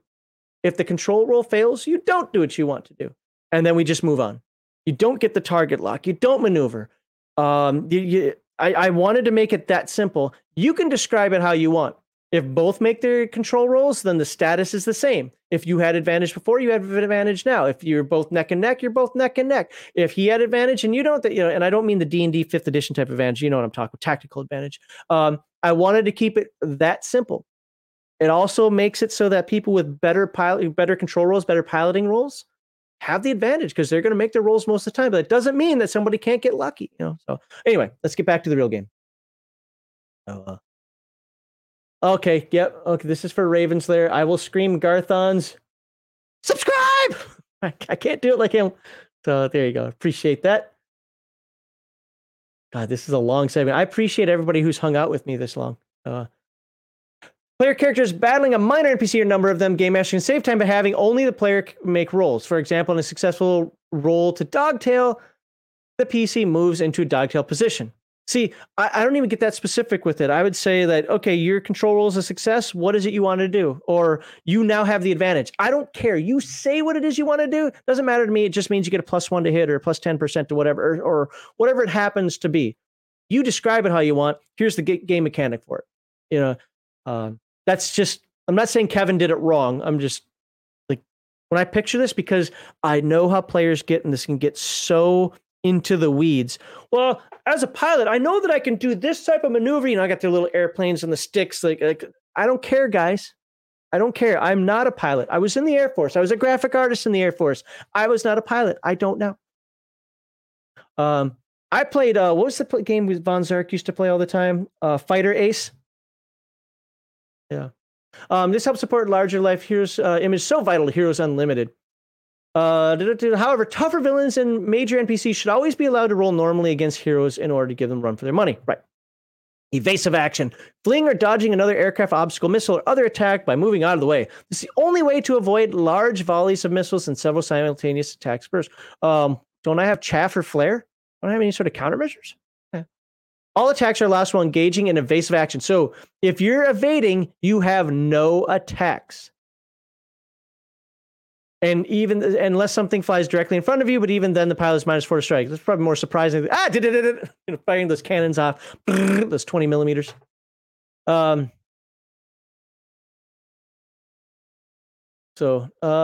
tilt dodge. Difficult maneuver in which the pilot attempts to avoid an attack by quickly tilting or jerking out of the way at the last minute. All right. -35% to perform and -2 to strike for the round. Failed roll means no dodge. The craft is hit. Notice that this isn't this -35% isn't to the D20 roll. No. This is a control roll. So either it works or it doesn't through the control roll.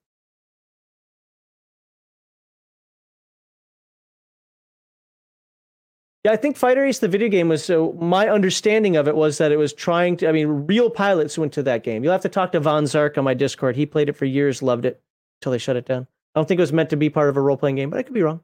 Stunts. Stunts in this game are anything you do with your car. We didn't really talk about them with the vehicles, but anything you do with your car, your vehicle, they're maneuvers, they're special maneuvers that you do that the vehicle really wasn't intended to do. So these are sudden, severe, highly difficult maneuvers, including dives, sharp turns, dead man drops. So these are obviously aircraft stunts. And you roll your control roll with a -30 penalty. And you cannot attack because you're so focused on piloting.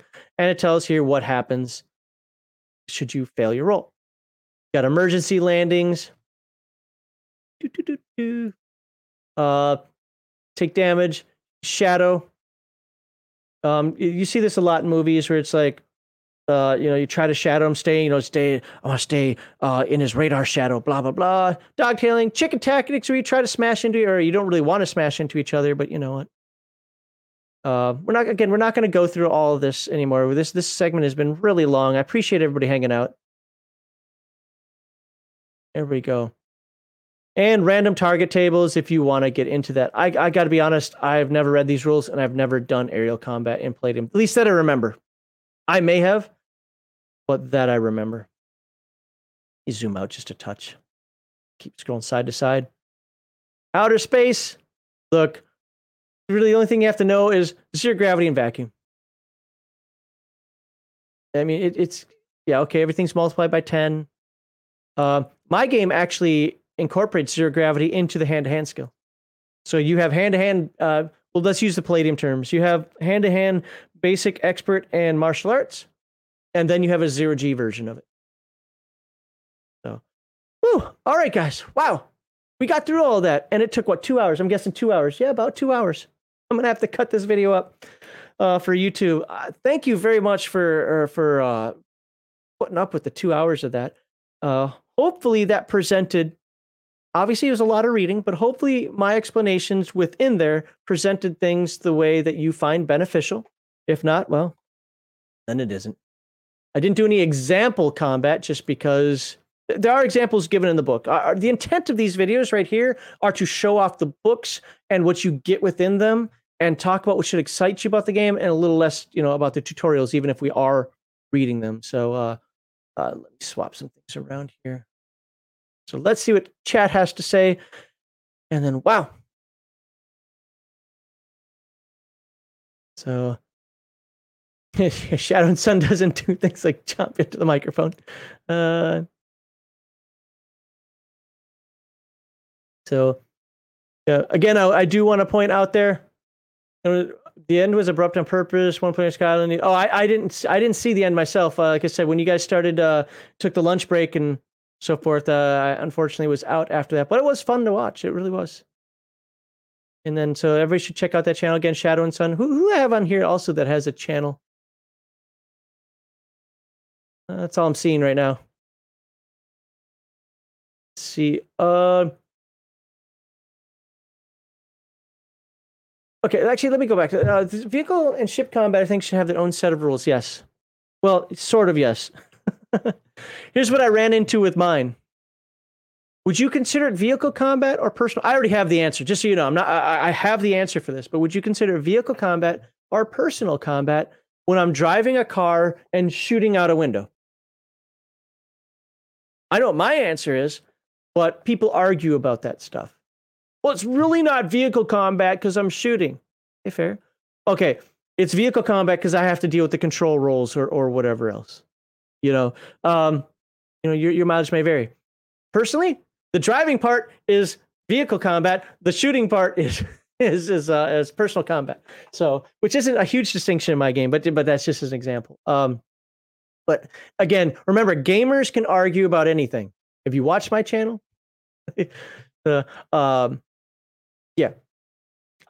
But for me, I did try to separate out personal combat is what I call it, and vehicle combat, which pretty much envelops everything. And it's a struggle. It's actually a struggle to try to have aircraft, spaceships, and tanks follow the same rule system.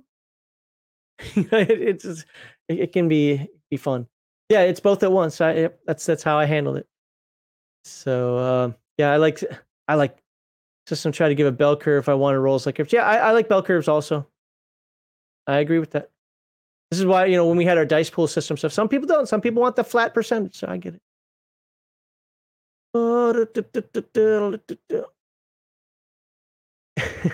Yeah. Well, also how traffic is going. I've driven across country. I haven't done it recently, but I've driven across country a few times from New Mexico to Minnesota, Minnesota, Maryland. I used to live in Minnesota. From Minnesota. Drove up the I-95 corridor a few times. Hate East Coast traffic.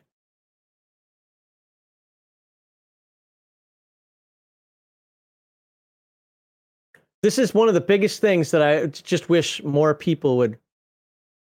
I wish cops would understand this as well.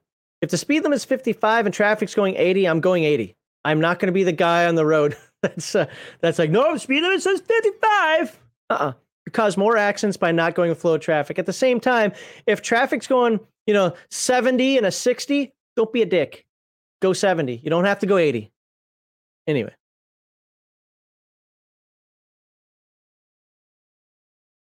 Lots of talks about driving around semis, Fighter Ace.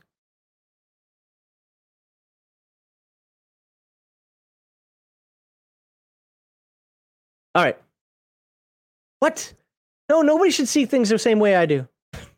Ever.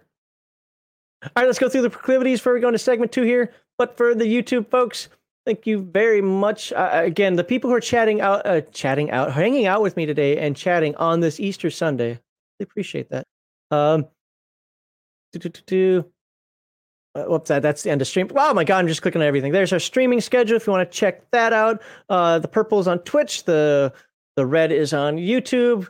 Got video games. We got the chill stream, which is, table talk and other nerd conversations. Got RPG Digest that people are watching right now. You can come by and watch videos on these fine websites, and you can join our Discord. Look at the webpage. Premium Locals, and buy our gear, our Legion Myth merch. We have Legion Myth stuff. We have RPG Digest stuff. We have gaming related things, t-shirts and stickers and cups and I'm trying to think backpacks, whatever the heck else that they've got on Redbubble with all types of different designs. So check that out. And of course, if you want a good role-playing game, if you want a successful table, here are your 3 core values. #RPGate, escapism, not representation, entertainment over activism, and organic diversity from natural inclusion. Play with people who want to play games with you and aren't a distraction or disturbance or break the first 2 rules above at your table. And with that, I am ending segment 1. Thank you very much. And I don't know if I broke this down into 2 videos or if it's one long video. Either way, thank you for watching it. And I hope everybody has a wonderful day. Okay. What are we going to do? Segment 1 needs more slides. Well, get Heathen Dog on. Get Heathen Dog on. It was like 50-50. When I actually talked to people about the slides, it was like 50-50. Some people were like, yeah, but most of the people who wanted his slides really thinks that he should do them for a straight to video stuff. And I'm like, I agree 100%. I'm trying to convince him to do that. We still haven't had our talk about how we want to do things going forward. So, but that is definitely on the table. That's something I would like to see him do more of. I think he's running into something right now, and I don't know. I cannot verify this. I'm just taking it off of how my brain is processing what he's telling me. I think he's running into something where he's trying too hard to be a perfectionist, but which I appreciate at the same time. But I could be wrong. He might be spot on right that things aren't just coming out the way he wants. So he still owes us the Shadowrun. He's got the slides done and so forth, the Shadowrun First Edition.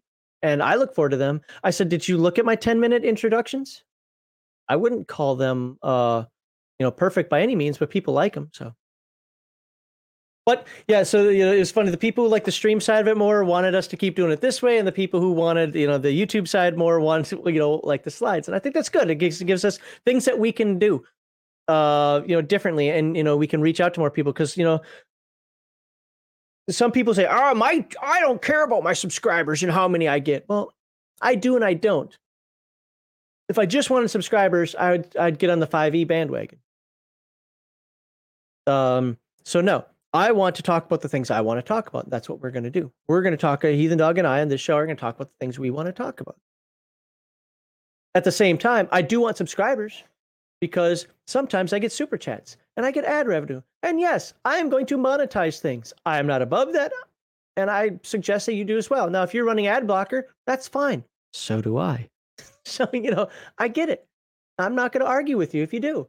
If I really wanted to make something private and hidden and only for members, I'll do it, But the point that I'm making is there's nothing wrong with somebody trying to get money off of entertainment. If you find this entertaining and useful, you donate money. If you find it just something to hang out with, but there's nothing wrong with that, then you're in chatting. You don't donate money. I get it. That's perfectly fine. And I don't do tit for tat. If you give me a 5, I don't give you a 5 because that's weird because really we both only made 3 and ended up losing money in the end. So, is it using, oh my God, hold on. Time up. Is it using Year Zero engine? Because I am not, as people heard on Friday, I am not the biggest fan of Blade Runner. But any game that uses the Year Zero engine gets my thumbs up seal of approval. That's the One Ring, I get it. Twilight 2000 was kind of Year Zero engine-ish, but I like the straight up Year Zero engine that was used for Mutant Year Zero, Forbidden Lands, Coriolis, Alien RPG. So, that's good. Huh? Then I will follow it a little bit more. Have you checked out what is it that Space Station game? I read it, part of it, and I will tell you. One of the better written books for about the first 20 pages, and then the pronouns hit.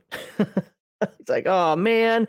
But the first 20 pages, I saw writing in there. It's like, wow, these people didn't even put pronouns in here. Like, no pronouns. That's how you write. I'm like, I'm going to love this book. And then all of a sudden it changes. Like, some bitch.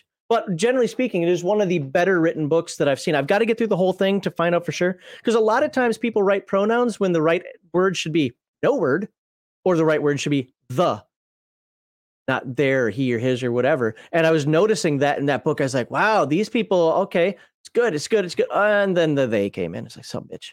But Anyway, but I have to read a little bit more on that one. But it looked in what I liked about it is it included like space dock building or something. I was like, no, I don't have any books that include something like that. It's yours. It's free league, so you know what? I'll take a chance on it. I chanced it. That's cool. Right. Okay. It's game format misophonia. Well, I read it and it's like Well, it's funny. Crafty told me on Friday that Chicago Manual Style is still on the 2017 version. Like it didn't actually update in 2021. If that's the case, then they them is still wrong. People saying they in the singular is still wrong. And don't give me any nonsense about I use the MLA. You're an activist or you're ignorant. Ignorance can be cured. There's nothing wrong with being ignorant. It can be cured. If that's the case. But the MLA, the APA, they're activist styles because I write it in my blog. I'm done. You can go to legionmyth.tv/pronouns and you can see all about it there. Let's go to our actual segment 2. So what did I do for segment 2 today? I know what I did. All right, for segment 2, I decided to try a solo role-playing game. Now, a little quick background on this. I've owned the game you see on here, Far Against Darkness, for a few years. I tried it one time when I first got it a few years ago. I want to say I got it like 2017-ish, something like that. And I didn't make it past like the second room. Not that it killed me. I just was bored. I wanted nothing to do with it. I'm like, this is not a role-playing game. It says it's a solitary dungeon delving pen and paper game. I think that is a very accurate description. However, DM Bloodworth, if you go to his YouTube channel, Unscripted and Unchained RPG Reviews, he talks to another YouTube channel that is all about solo RPGs. And Far Against Darkness was brought up. I was like, hey, don't I have that game? And I remember, I was like, yeah, I do. And then I remembered, what's going on with it. So what I decided to do is yesterday, I wanted to play a full session of the game. I'm going to give you a spoiler right now. I couldn't. I couldn't get through it. But we'll talk about that in a moment. But is it as bad as I thought? Is it a role-playing game? Is it something that you could have fun doing? Who's it for? Who's it not for? I don't know, but all opinions and comments belong to the individual speaker, which is just me today. Hyperbole, satire, generalization, stereotypes, etc., etc. I love them. You should love them as well. If you're afraid of them, then you're some sort of weirdo cuck. And I use the male pronoun because male pronoun is neutered. It is gender neutral. It's still in Merriam-Webster as such. And if Merriam-Webster changes, I'm going to say they did it because they were mad at me because they're a bunch of leftist hacks. Okay, so let's put on the screen here for just a moment. We're not going to read this book, by the way. In fact, so much so that I'm going to keep it on that screen over there, and I'm going to be looking to the side a lot.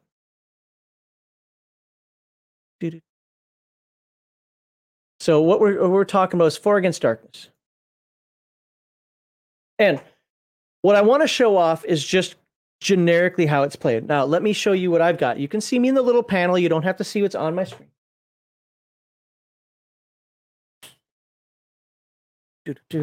So, got my Far Against Darkness book there. I put the characters on note cards. Just that was how I did it. I put them on note cards. Your mileage may vary. There's a mapping system for the game. Now, I think I will blow this up a little bit so you can see how many rooms I got through, which wasn't anywhere near the end. So let me stop sharing for a second. Oh, I am full screen. So you can see I did map it out. That's kind of how it's done. There we go. Angle it better. My A4 German graph paper. I love this graph paper, by the way. Look at that. It's scored right there so you can rip it easier. It's 4-hole because it's German, whatever. A4 paper size, whatever. But I like a nice margin there. I need more of these. Too bad it's A4 size. I need this in 8.5 by 11. Real people paper. On Real People paper, I wrote my notes of like what happened in each room. Suppose you could pause it and read what I wrote down there if you want to. But anyway, let's go back to sharing the screen.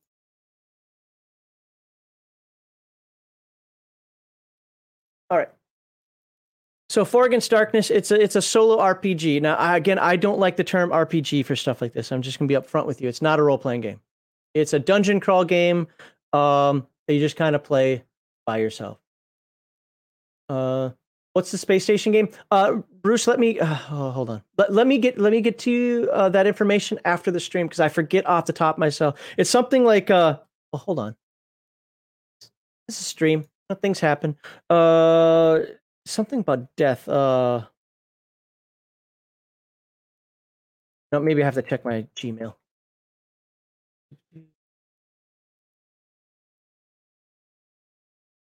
Oh, RPG Elite emailed me. See, I need to check my email more often. Crap. I'll have to get back to that one. Thank you, RPG Elite, if you're watching. Where is my free league? By the way, Crafty, I see it now. Thank you. You know what I'm thanking you for?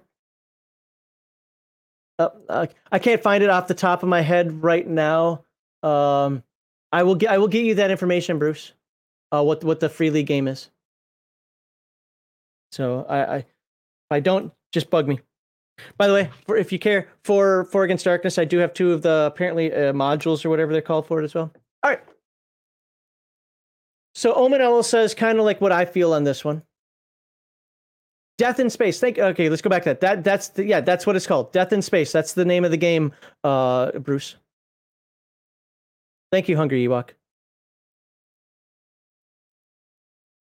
So he says, only issue with playing a solo RPG is playing a video game. Might as well play a video game. Yes. Now this is my problem. But here's the thing. This is what I'm doing when it comes to thoughts about the game. I'm taking it out of the role-playing game context of us sitting around a table and having characters and, you know, bantering back and forth and so forth, like you'd find in a role-playing game. And I'm just going to take it as the concept of a game that you play by yourself on its own merits. Okay. Wow. It's talking about this angering people. I just lost 7 viewers, or is YouTube, whatever.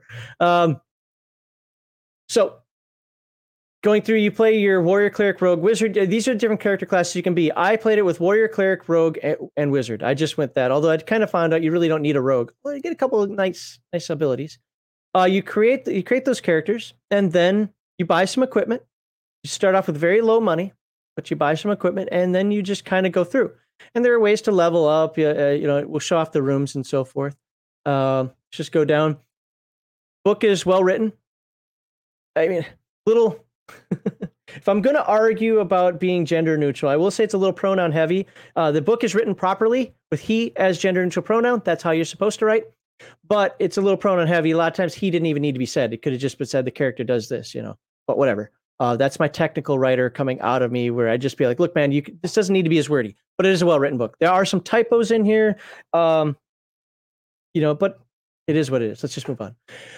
I'm going to just say right now, I forgot about this rule and I never exploded my 6s.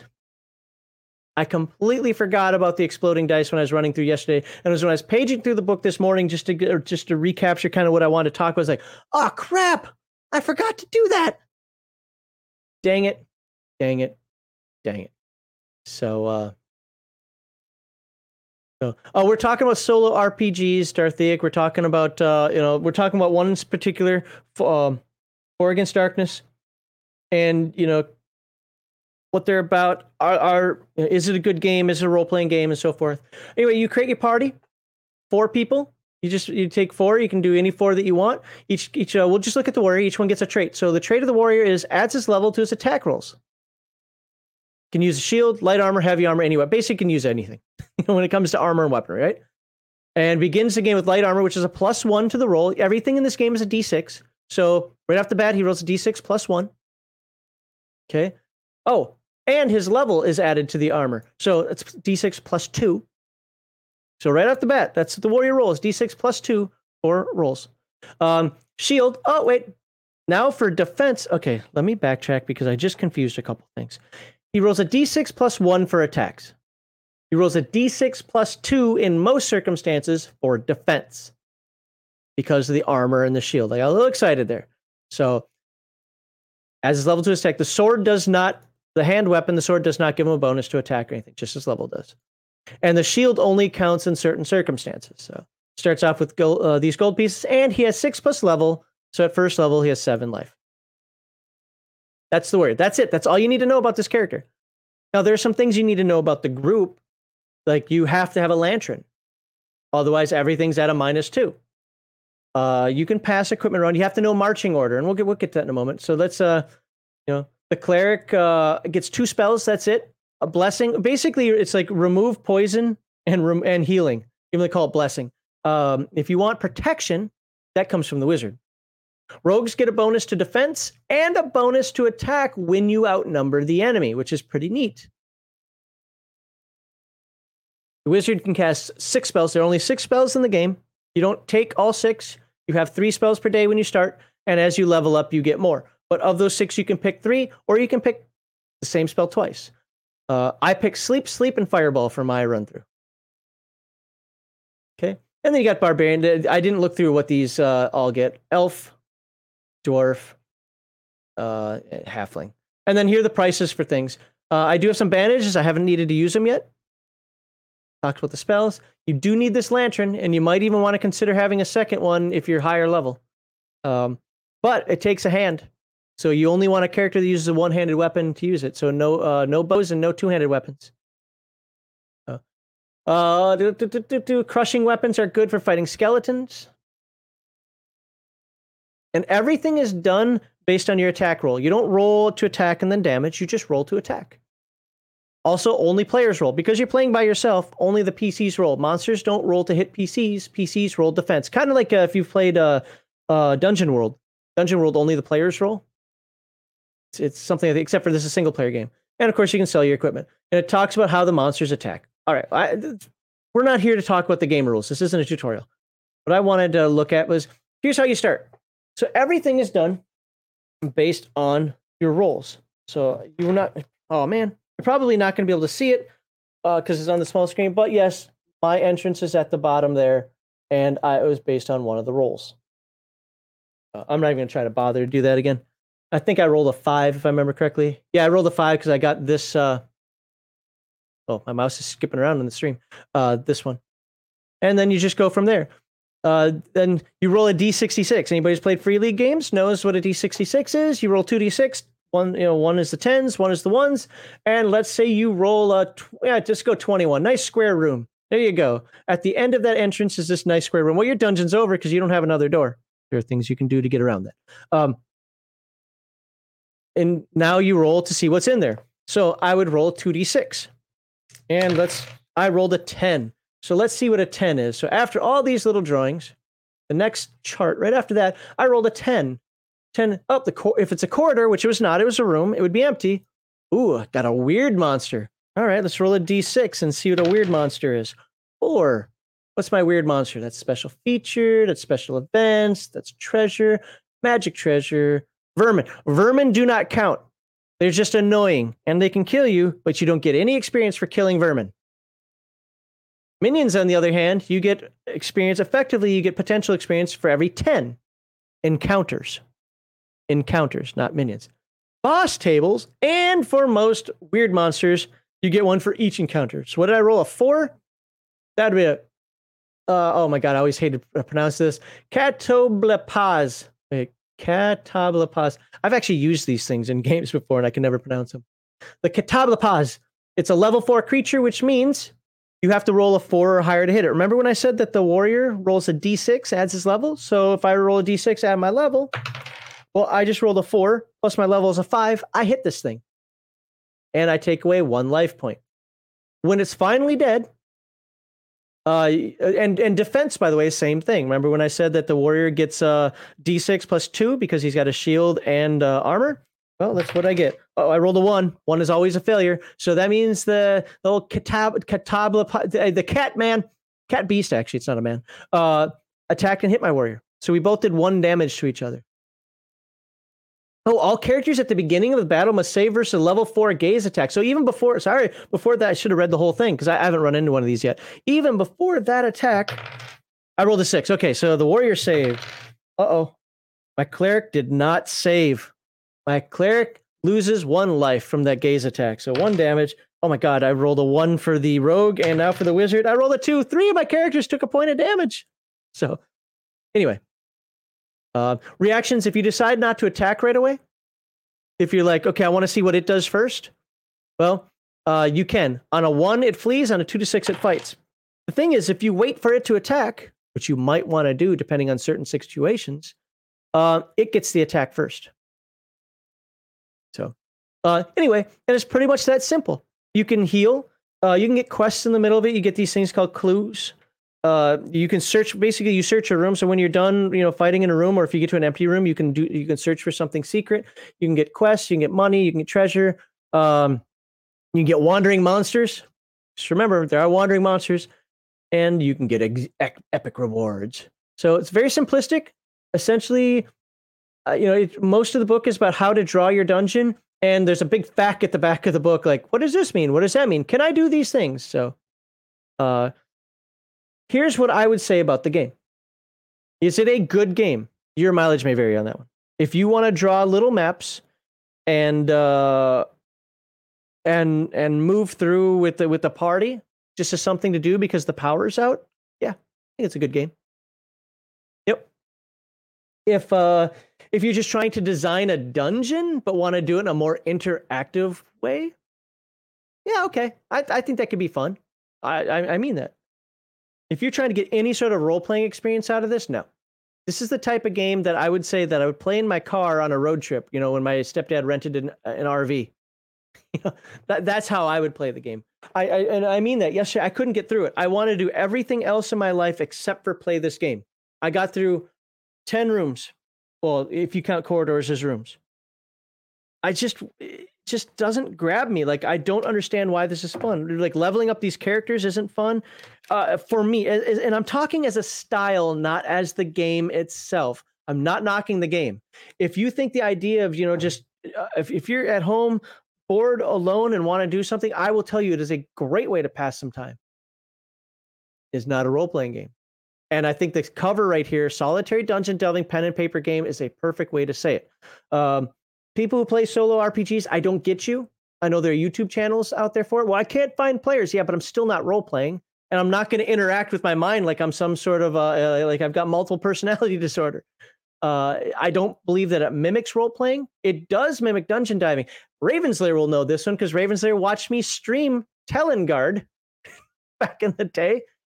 If you like games like Telengard, if you don't know what it is, T-E-L-E-N, is it G-A-R-D or G-U-A-R-D? I think it's just G-A-R-D. It's an old PC game. Very RNG heavy. You die a lot. Bad CGA graphics. If you like that kind of game, then you will love this. Because you don't die nearly as often in this one. But it's not a role-playing game. It doesn't include tactics. It only includes party order and then die rolls. That's really it. And then you get some treasure from it. You may like it, and I appreciate that you do. Again, if I was in a hospital and I had nothing else to do, please, I don't want to be in a hospital. I might even ask my wife, "Hey, just bring me Far Against Darkness, then I have something to put my mind on." Yeah. It's I don't know how to explain it other than that. So I'm going to see what chat's saying. But I wanted to talk because I had it. It's one of those things that I had. That for a long time I wanted to have an impetus to play. So thank DM Bloodworth to give me the impetus to play. Am I going to play these characters anymore? I doubt it. But I don't know. I don't shun or disagree with anybody who likes this type of game. I just can't see anybody calling it, I play single player RPGs. It's not an RPG. It's not an RPG. It's a single player dungeon crawl. There you go. Katab Pliaz. Okay, is that how it's pronounced? Oh, wrong one. Katoblibas. Yeah, whatever. There you go. The one word somebody can say that I can't. Thanks, Bruce. For everybody out there, that's how it's pronounced. Probably. Let's see. Oh, Bruce is happy somebody mentioned Hackmaster. Scroll back to some of these. What are people talking about? What are we talking about? Chill out before I start my stream. Wait. Oh, Bruce. I thought somebody else said that. So yeah, make sure. Hey, Bruce is going to start a stream, so make sure you subscribe to his channel so you're notified when it starts. Of course, watch me until the end, then switch over to Bruce. He's not going to do anything exciting until I'm done anyway. I'm kidding.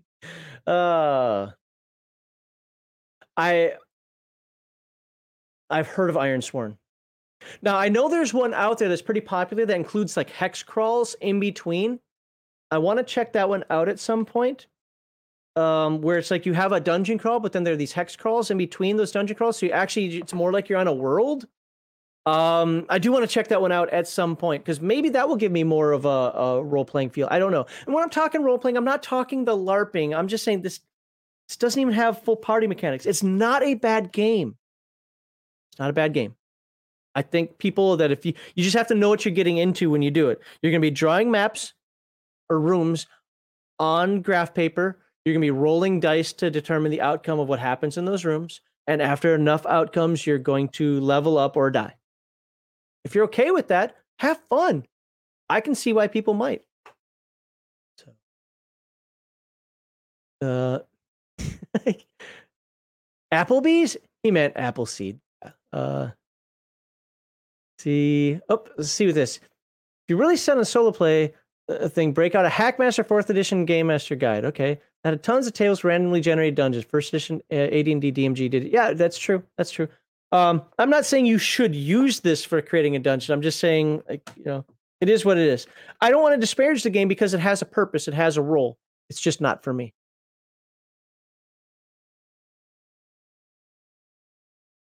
Yeah.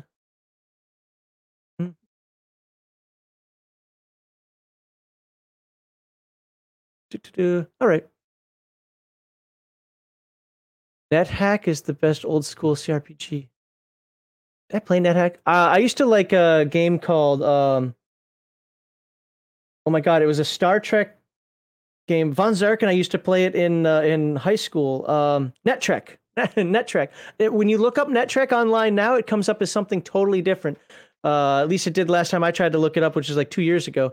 But NetTrek was a Star Trek spin. I always played the Romulans, of course. But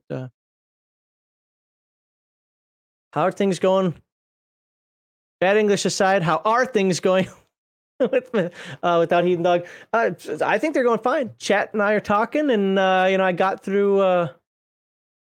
I got through our War Against Darkness and played in combat. The people who are in chat who are here for segment 1, what did you guys? Was I okay with that combat? Not having Heathen Dog to bounce off? Did I keep you guys informed / entertained / interesting? Or was it just, oh my god, shut up? I wasn't trying to say this for terms of a role-playing game, like as in, like it should replace. I wouldn't even say it replaces the central casting books that I have. I'm saying as a type of game where you randomly roll a room. It has a quick, easy rule set. I mean, there you go. They're the rooms. Has a quick, easy rule set. Has a little fact at the back because apparently people ask questions. What happens when you search a room? I don't like the fact that my room's empty. What happens when you search it? Well, you can get wandering monsters. It could still be empty, or you can choose something else. I mean, there you go. It's definitely not even the most complicated solo RPG I've ever heard of.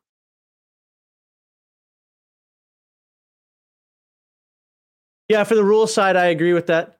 Heathen Dog stays too strictly to the book, and I go on too many tangents. So we both have our faults in that one, and we try to. Charlotte, on the other hand, Charlotte says thought I did a good job. So thanks. See, this was brought up on Friday too. This is how they say the past can haunt you. I only speak bad English. There you go. I don't English good. So all right. I don't have much more to say about this. I just wanted to put that out there. Check it out if that's the type of thing you want to do. I mean, it's not expensive. I mean, I think you can get the PDF either for free or like at cost or something like that. Don't quote me on that. But I got the book a couple years ago. I got through one room. I will tell you that the second time I played through it, or I didn't, the second time I attempted it, I had an opposite feel in one regard. The first time I played through, it's like, how are these characters supposed to live? There's no chance in heck that they're going to live. I got through 10 wounds. I got through 10 rooms, and I only had a total of 3 points of damage.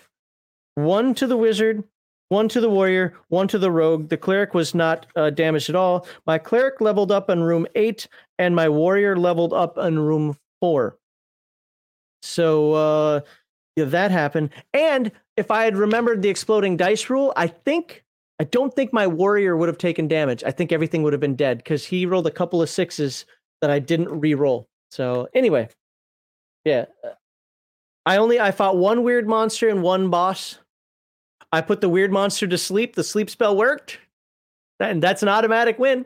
And I defeated the boss. The boss was an orc brute or something like that. And the sleep went against a giant spider. Oh. What's this?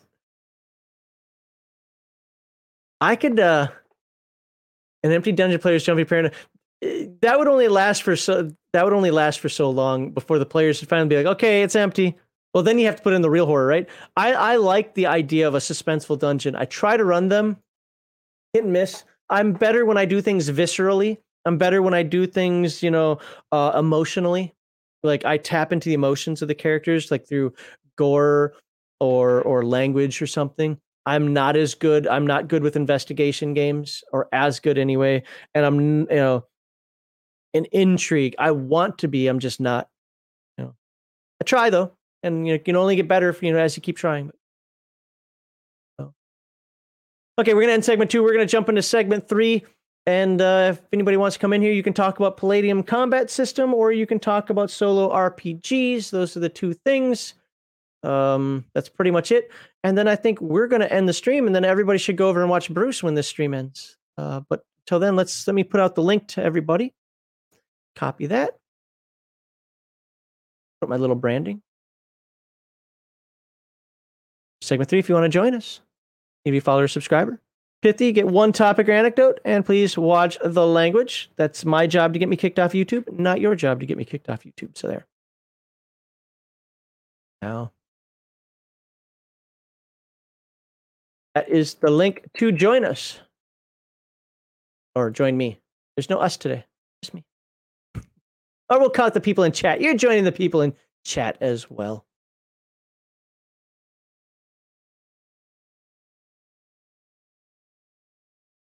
Once set up what's this? Oop. I once set up a hall full of traps to start a dungeon, then I had the regular amount after that. Had the thief paranoid for the rest of the game session. I can see why. I can absolutely see why. All right, Omen Owl, how are you doing today, sir? I'm doing okay. I was looking at your, when looking at the rules for all of this, and I really wish Palladium had done things like combo attacks and things of that sort that allow you to use it. And I did notice, and I could be wrong, but it looks like entanglement, you can only have to use one action for that, and you can cause the opponent to have to waste all of their actions. So it seems like a really good idea if you're part of a party. But as long as you're entangling a person, you can't take any actions.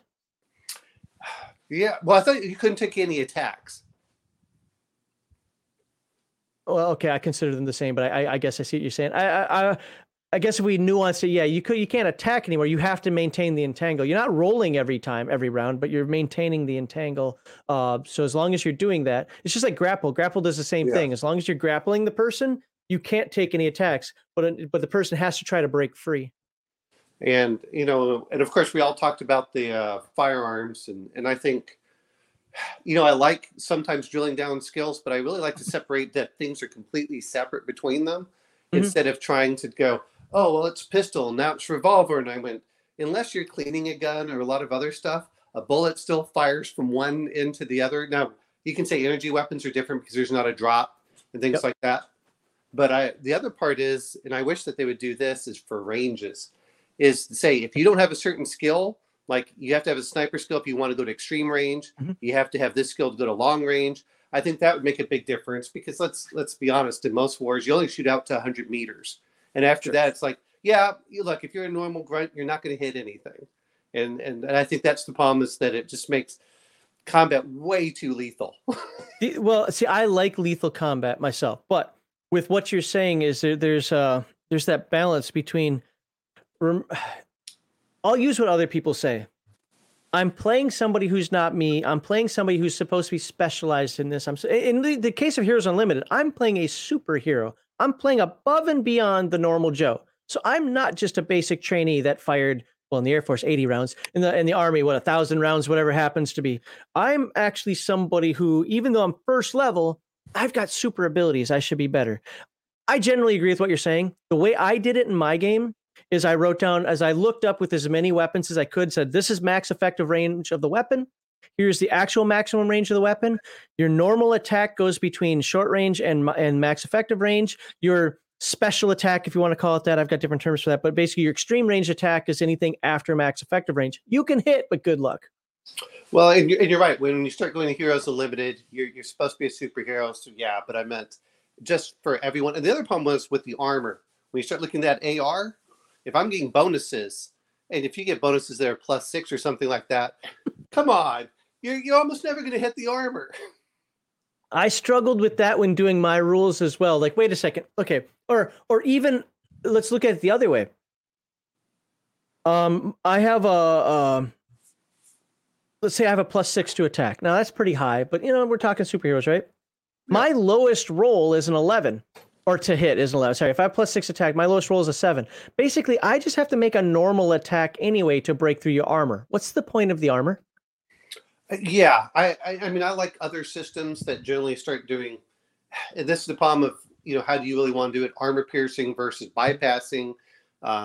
You can get into where you start getting the Shadowrun, which kind of goes over there's other ones that, I mean, I can't really say what's the best, because you get the simplified D&D where armor class is just either you hit or you don't, which bugs me. You get the other point of, well, does this do armor piercing? Do you take the damage? Or you get like Palladium. I really wish they had brought it up a lot higher so it would be harder to hit, because I think 5's just too easy to hit for everything. The weird thing is that you have to consider, and I agree with that completely. The weird thing, and I think it's because he wanted people to use dodges and whatever, but that you have to consider for Palladium. And this is where I struggled when I was writing my own rules based on the Palladium system. Is, wait a minute, what about the characters? Because I'm looking at this stuff going, it's very easy for a trained character to roll 23. You don't even have to roll a natural 20. You just need to have a relatively decent physical prowess and a weapon proficiency skill. And by level 3, you roll in 23s, 24s. I wouldn't say on the regular, but pretty well. But what about the mundane schmuck? The person, and I'm not talking like the doofus. I'm just talking the everyday person that wants to shoot. That person has to roll a natural 20 to hit somebody. That's why I couldn't have armors be 23. Because that person would never be able to hurt anybody, ever.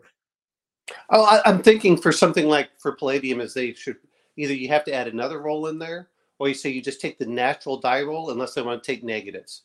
So what I did is I took armor rating for Palladium. Yeah. I made my own version, and I just did damage reduction. So your 5d6 weapon has kind of a penetration value. Armor will take it down depending on the type of armor to 4d6, to 3d6, to 2d6. So finally, you're just doing no damage.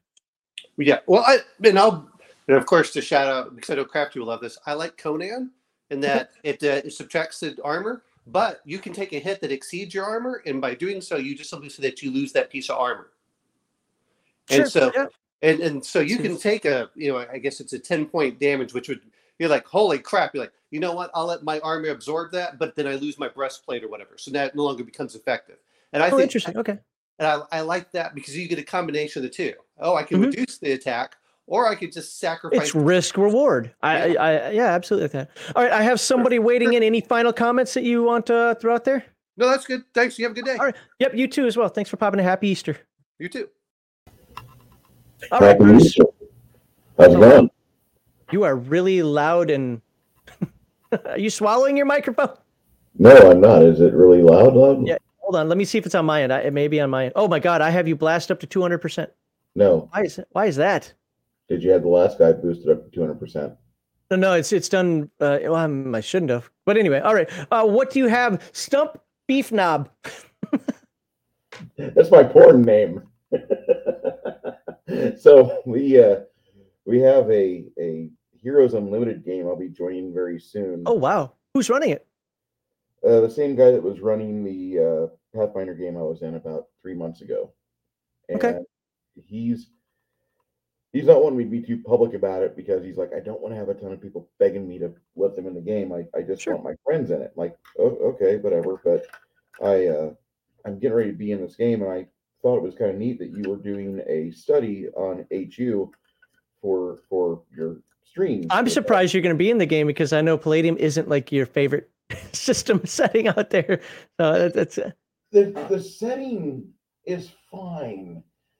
It's just the fucking idiocy the game is written with. Sure. And I hate to sound like an absolute hater. Kevin Zambada wrote a really nice game world for fantasy, and Rift is fantastic. Heroes Unlimited, it looks kind of like this is a basic superhero system. And Yeah, it's basic, and don't expect any Superman type characters out of it. If you're looking for something really mega powerful, you're not going to find it. we're in the wrong system for that. I think it works well. I think it works better with After the Bomb and TMNT.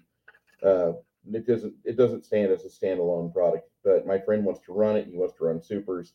Okay, fine, run supers. And we'll see what happens. I'm playing a person that is completely on the left, and I have weapons. What did you know? You already rolled your character? What did you roll up? A mutant, experiment, hardware? What'd you get? I'm an experiment that okay. is I'm a hardcore journalist, left liberal type person. Hey, I like that. Stepping out of your box, doing some role playing. And I'm going to be having weapon grafting as one of my powers. Okay, so, are you going to wear your hair? Yeah, I'm going to wear my hair. Nice. I'm going to do the hair completely, and I'm going to enjoy the hell out of it because I'm taking the confused modernist role from my Skyrim games. I'm going to be totally into that role, and they gave me an option for like one of like 15 power sets, and I was like, I don't know which one I would want. Oh my God, that one there is weapon grafting, so I could like meld with a tank, couldn't I? And he's like, are you going to use that voice? Absolutely. It's my voice for my character. He's like, oh God. I'm like, yeah. He's like, God damn it, why are you doing this to me? I'm like, is any of this going to be YouTubed at all? I wish. I so badly want to YouTube the hell out of this because it would be funny, I think. And he's like, no. I'm like, so I could go up to like a M1 Abrams imperialistic tank, and I could just go and touch it, and I could make the barrel my own, right? Yeah, but when you shoot it, it takes out of your health. That's why you have the healing factor. Okay, I think one round should probably do it for most threat, though, right? Because we are playing Palladium. He's like, God damn you. I mean, that weapon's like what, 3d6 times 10 damage? Yeah. I mean, well, you are, if you're playing Heroes Unlimited, you might be surprised. You might need more than one shot. But yeah, a normal person or even an After the Bomb game, that'll take out more than one. That's for sure. So in character creation, we did our kind of hanging out the other day, and two of the players have already expressed intent to kill my character. So I'm doing. Oh, come on. Oh, come on. See, it's already starting adversarial. Oh my God. They're like, why are you playing that? And I'm like, cause I'm not that in real life. That's what you're supposed to do, right? I don't need. Yeah, and as long as you can be something that's different, antagonistic. I'm not going to say evil, but that has these quirks and still not be directly antagonistic to the party. At some point, you just throw up your arms and say, "Fine, whatever. If you guys don't want to save the environment, well, where else are we going to live?" Yeah, but you can still do it without dicking the party over. Just like they don't have to take everything you say as in like that's a threat. I personally, your trope that you're playing there, especially knowing the little bit about you I know in real life, I would say, yeah, go for it. Like, just my only thing is don't get to the point of being so blinded that this is what my character would do and it ruins everything else, because I have no problem stomping on you with the Incredible Hulk. Oh, I picked the special powers because if I don't pick these powers, maybe a right winger or crazy Trump advocate would pick these powers, and I don't want that. So I'll take there you go. So I had to take it, and the GM and I are okay with this. The other players, they're just really worried, like, oh my God, he's doing what? So we'll see how this works out. I thank you for the Heroes Unlimited streams you've been diagnosing, and you've really done a good job of breaking it down from its strengths and its weaknesses and making it to where it is a viable sounding campaign play worthy RPG. I mean, the thing is well, Heathen Dog has more experience, and I would dare say he likes Palladium better than I do. There are many good aspects to it. It's like when we were talking, not you and me, but just generally speaking, we were talking earlier about the whole THAC0 thing. Is THAC0 the best system out there ever? No, it is not. But it is integral to what Dungeons and Dragons is. You keep it, and it works for that game system. If you really hate it that much, just play a different game. Well, same thing with Palladium. There are a lot of things that could be done differently. There are a lot of house rules. I have my own set of house rules, which has caused me problems writing my own game, because after I started tweaking little things, I just said, screw it, I'm going to put in my house rules. And then I just lost all sense of scope after that. Because I have a lot of house rules for Palladium. What is the set that if you have a skill that somebody gets as a first level character, or whenever they get that skill, does it start at 25% for you? Well, in Palladium or my game? In your game. My game, it depends on what type of skill it is. So using the Palladium system names or OCC type names, if it's an OCC skill, it starts at 50%. If it's an OCC related skill, it starts at 40%. If it's a secondary skill, it starts at 30%. Okay. So that's not too out of bounds. And I think that's pretty reasonable. No. But I have it's right now in red text and bold. The player's objective is to provide bonuses. And I use this term a lot in my game. A fair and reasonable game master will allow a properly planned character to have bonuses. Also, only roll if there's really a chance of failure and it's meaningful. Yeah. So if you come up with, that 30% chance isn't a lot, but that 30% is supposed to mean you're under duress. Things are happening around you. You're doing it quickly, whatever. And even a failed roll doesn't mean you can't try again. A lot of times it just means it isn't done yet. So one of the mistakes I think that people make with Palladium a lot of times, now to be fair, there are certain scenarios where this is perfectly accurate and dead on, is it's a one and done. I failed my skill roll. I blew everything up. It's like, no. Just means you're trying to paint that miniature right there. You were hoping to have it done in 15 minutes. Unfortunately, you know what? You sneezed and your brushstroke went down the front of it. Now you have to wait an extra half hour for it to dry so that you can sand or wipe it out or whatever and paint over it. You didn't fail. You failed for that moment. That's one of the things I try to get across to people. Now, again, falling from, a bad climbing roll is maybe a different scenario. But yeah, I don't like the 30% stuff, except for to tell players, listen, this is to represent that in let's say a 30% driving. Well, actually, you can't even have 30% driving roll. That's too low. Let's say 30% fly aircraft. Yeah, because you took a couple of online courses and you're trying to fly a jumbo jet now. Jumbo jet now. You put somebody in a T-38 with a co-pilot on there helping you talk your way through it. Okay, now that's pretty much at the 98% level. If you're saying, you've got how many hours of flying time, that's kind of represented by levels. I could say, look, you've got a bunch of hours of flying time in this aircraft.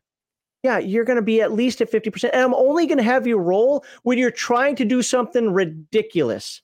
Like, hey, what happens if I do a nosedive and try to pull up with 100 feet left? Okay, now you're making a roll.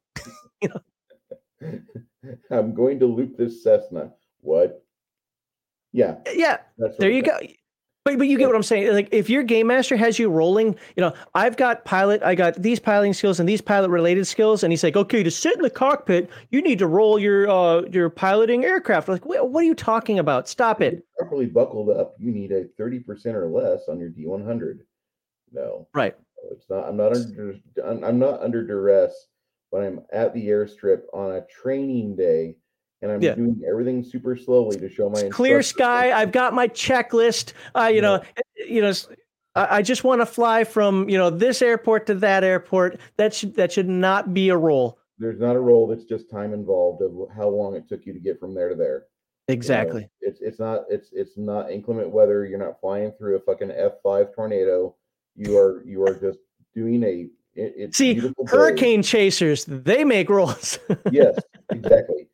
I've been in stressful situations before, like I'll just say the oil field where you have a blowout, and so you have to dive under honey water spilling out from above, and you have to run to the metal with a mallet in hand through muddy fucking soil and over pipes that are trip hazards.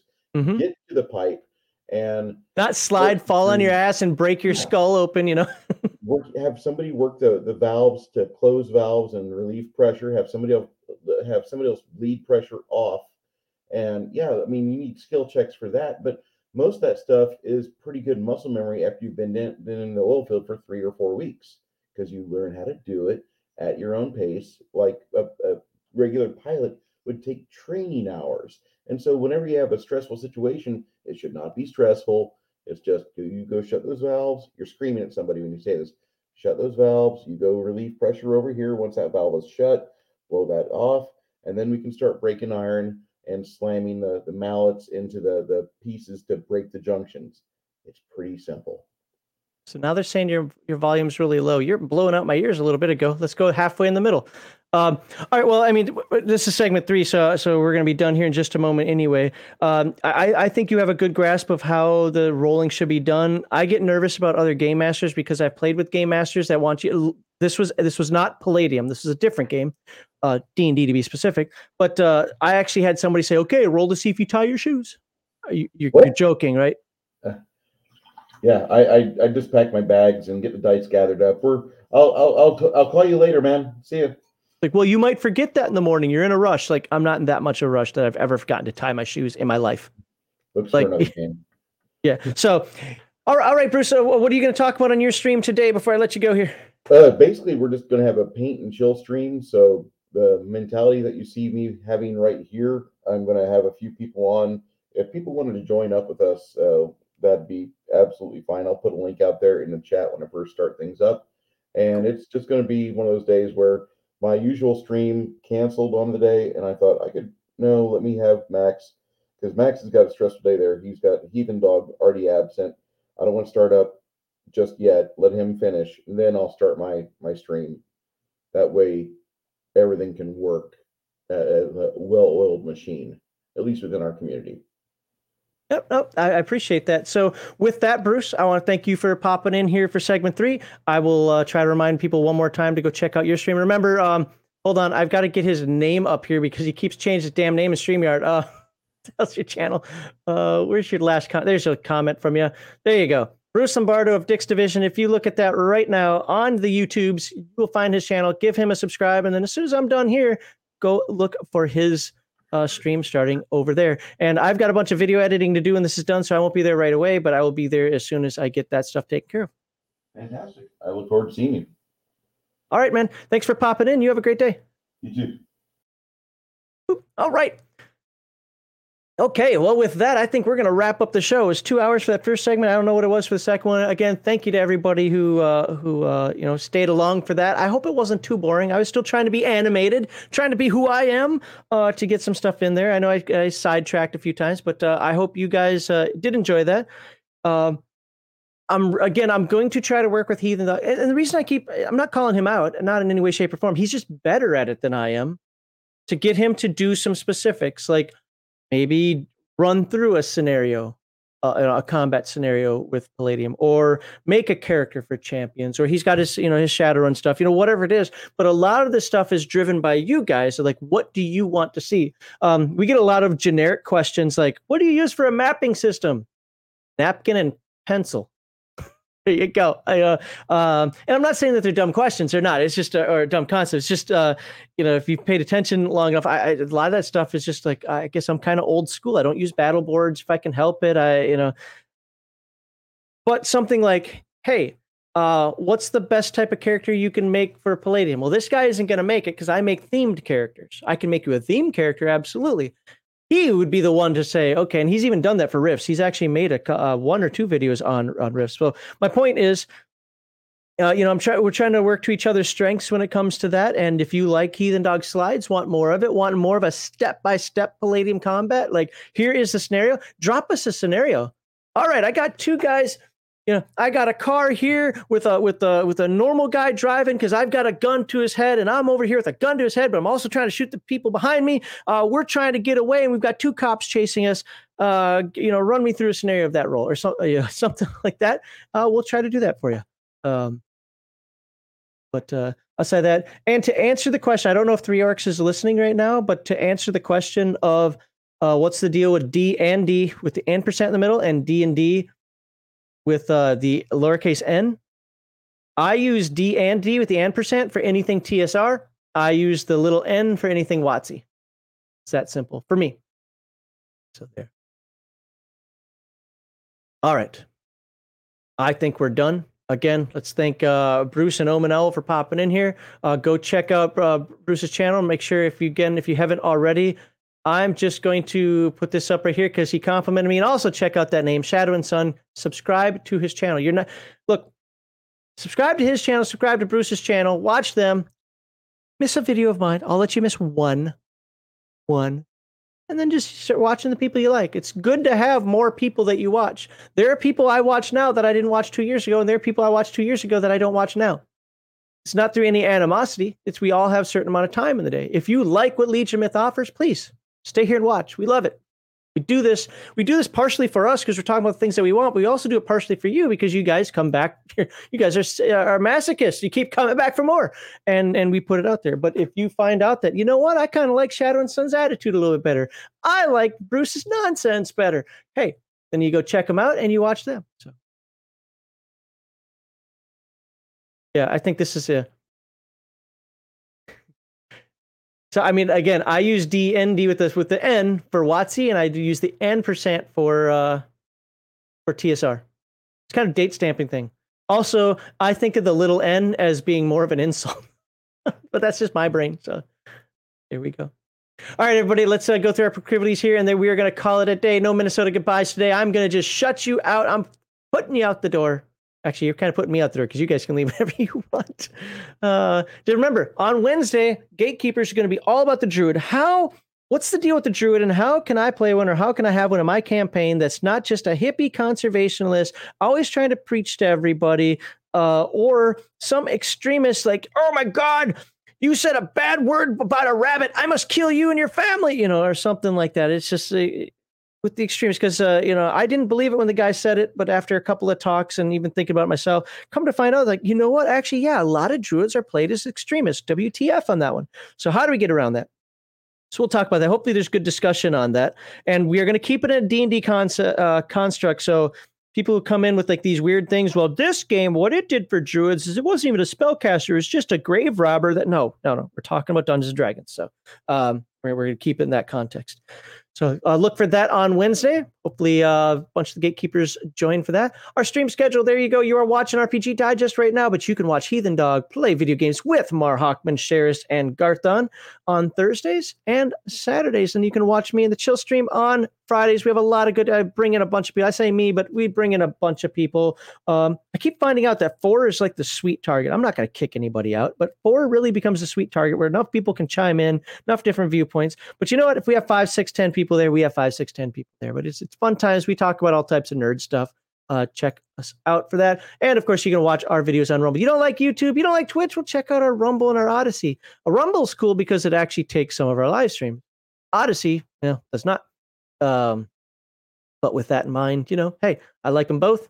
And of course, you can watch us on YouTube and Twitch. If you want to donate to us, you can donate through PayPal and Streamlabs. If you want us to actually get the money, if you want Twitch or YouTube to get the money, hey, you can donate there. And you can look at our webpage. My whole pronoun write-up. People have been talking to me about that pronoun stuff again, bringing it up. I haven't been bringing it up. Other people have. I've got a whole blog post on that on my website. And it's an entertaining one. It's not just, boring English grammar rules. It's me calling people poo-poo names too. So check that out. But join us on our Discord.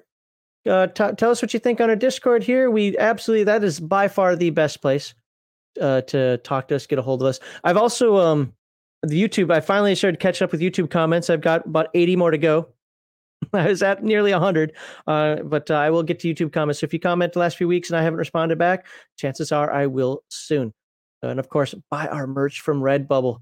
That's how you do it. It doesn't even, a lot of it, I don't want you to know that I watch Legion of Myth. Well, that's great. Buy Dice Don't Care About Feelings. Doesn't say Legion of Myth on there anywhere. We have a whole ton of different things. We have the only good goblin is a dead goblin. I mean, that's truth, right?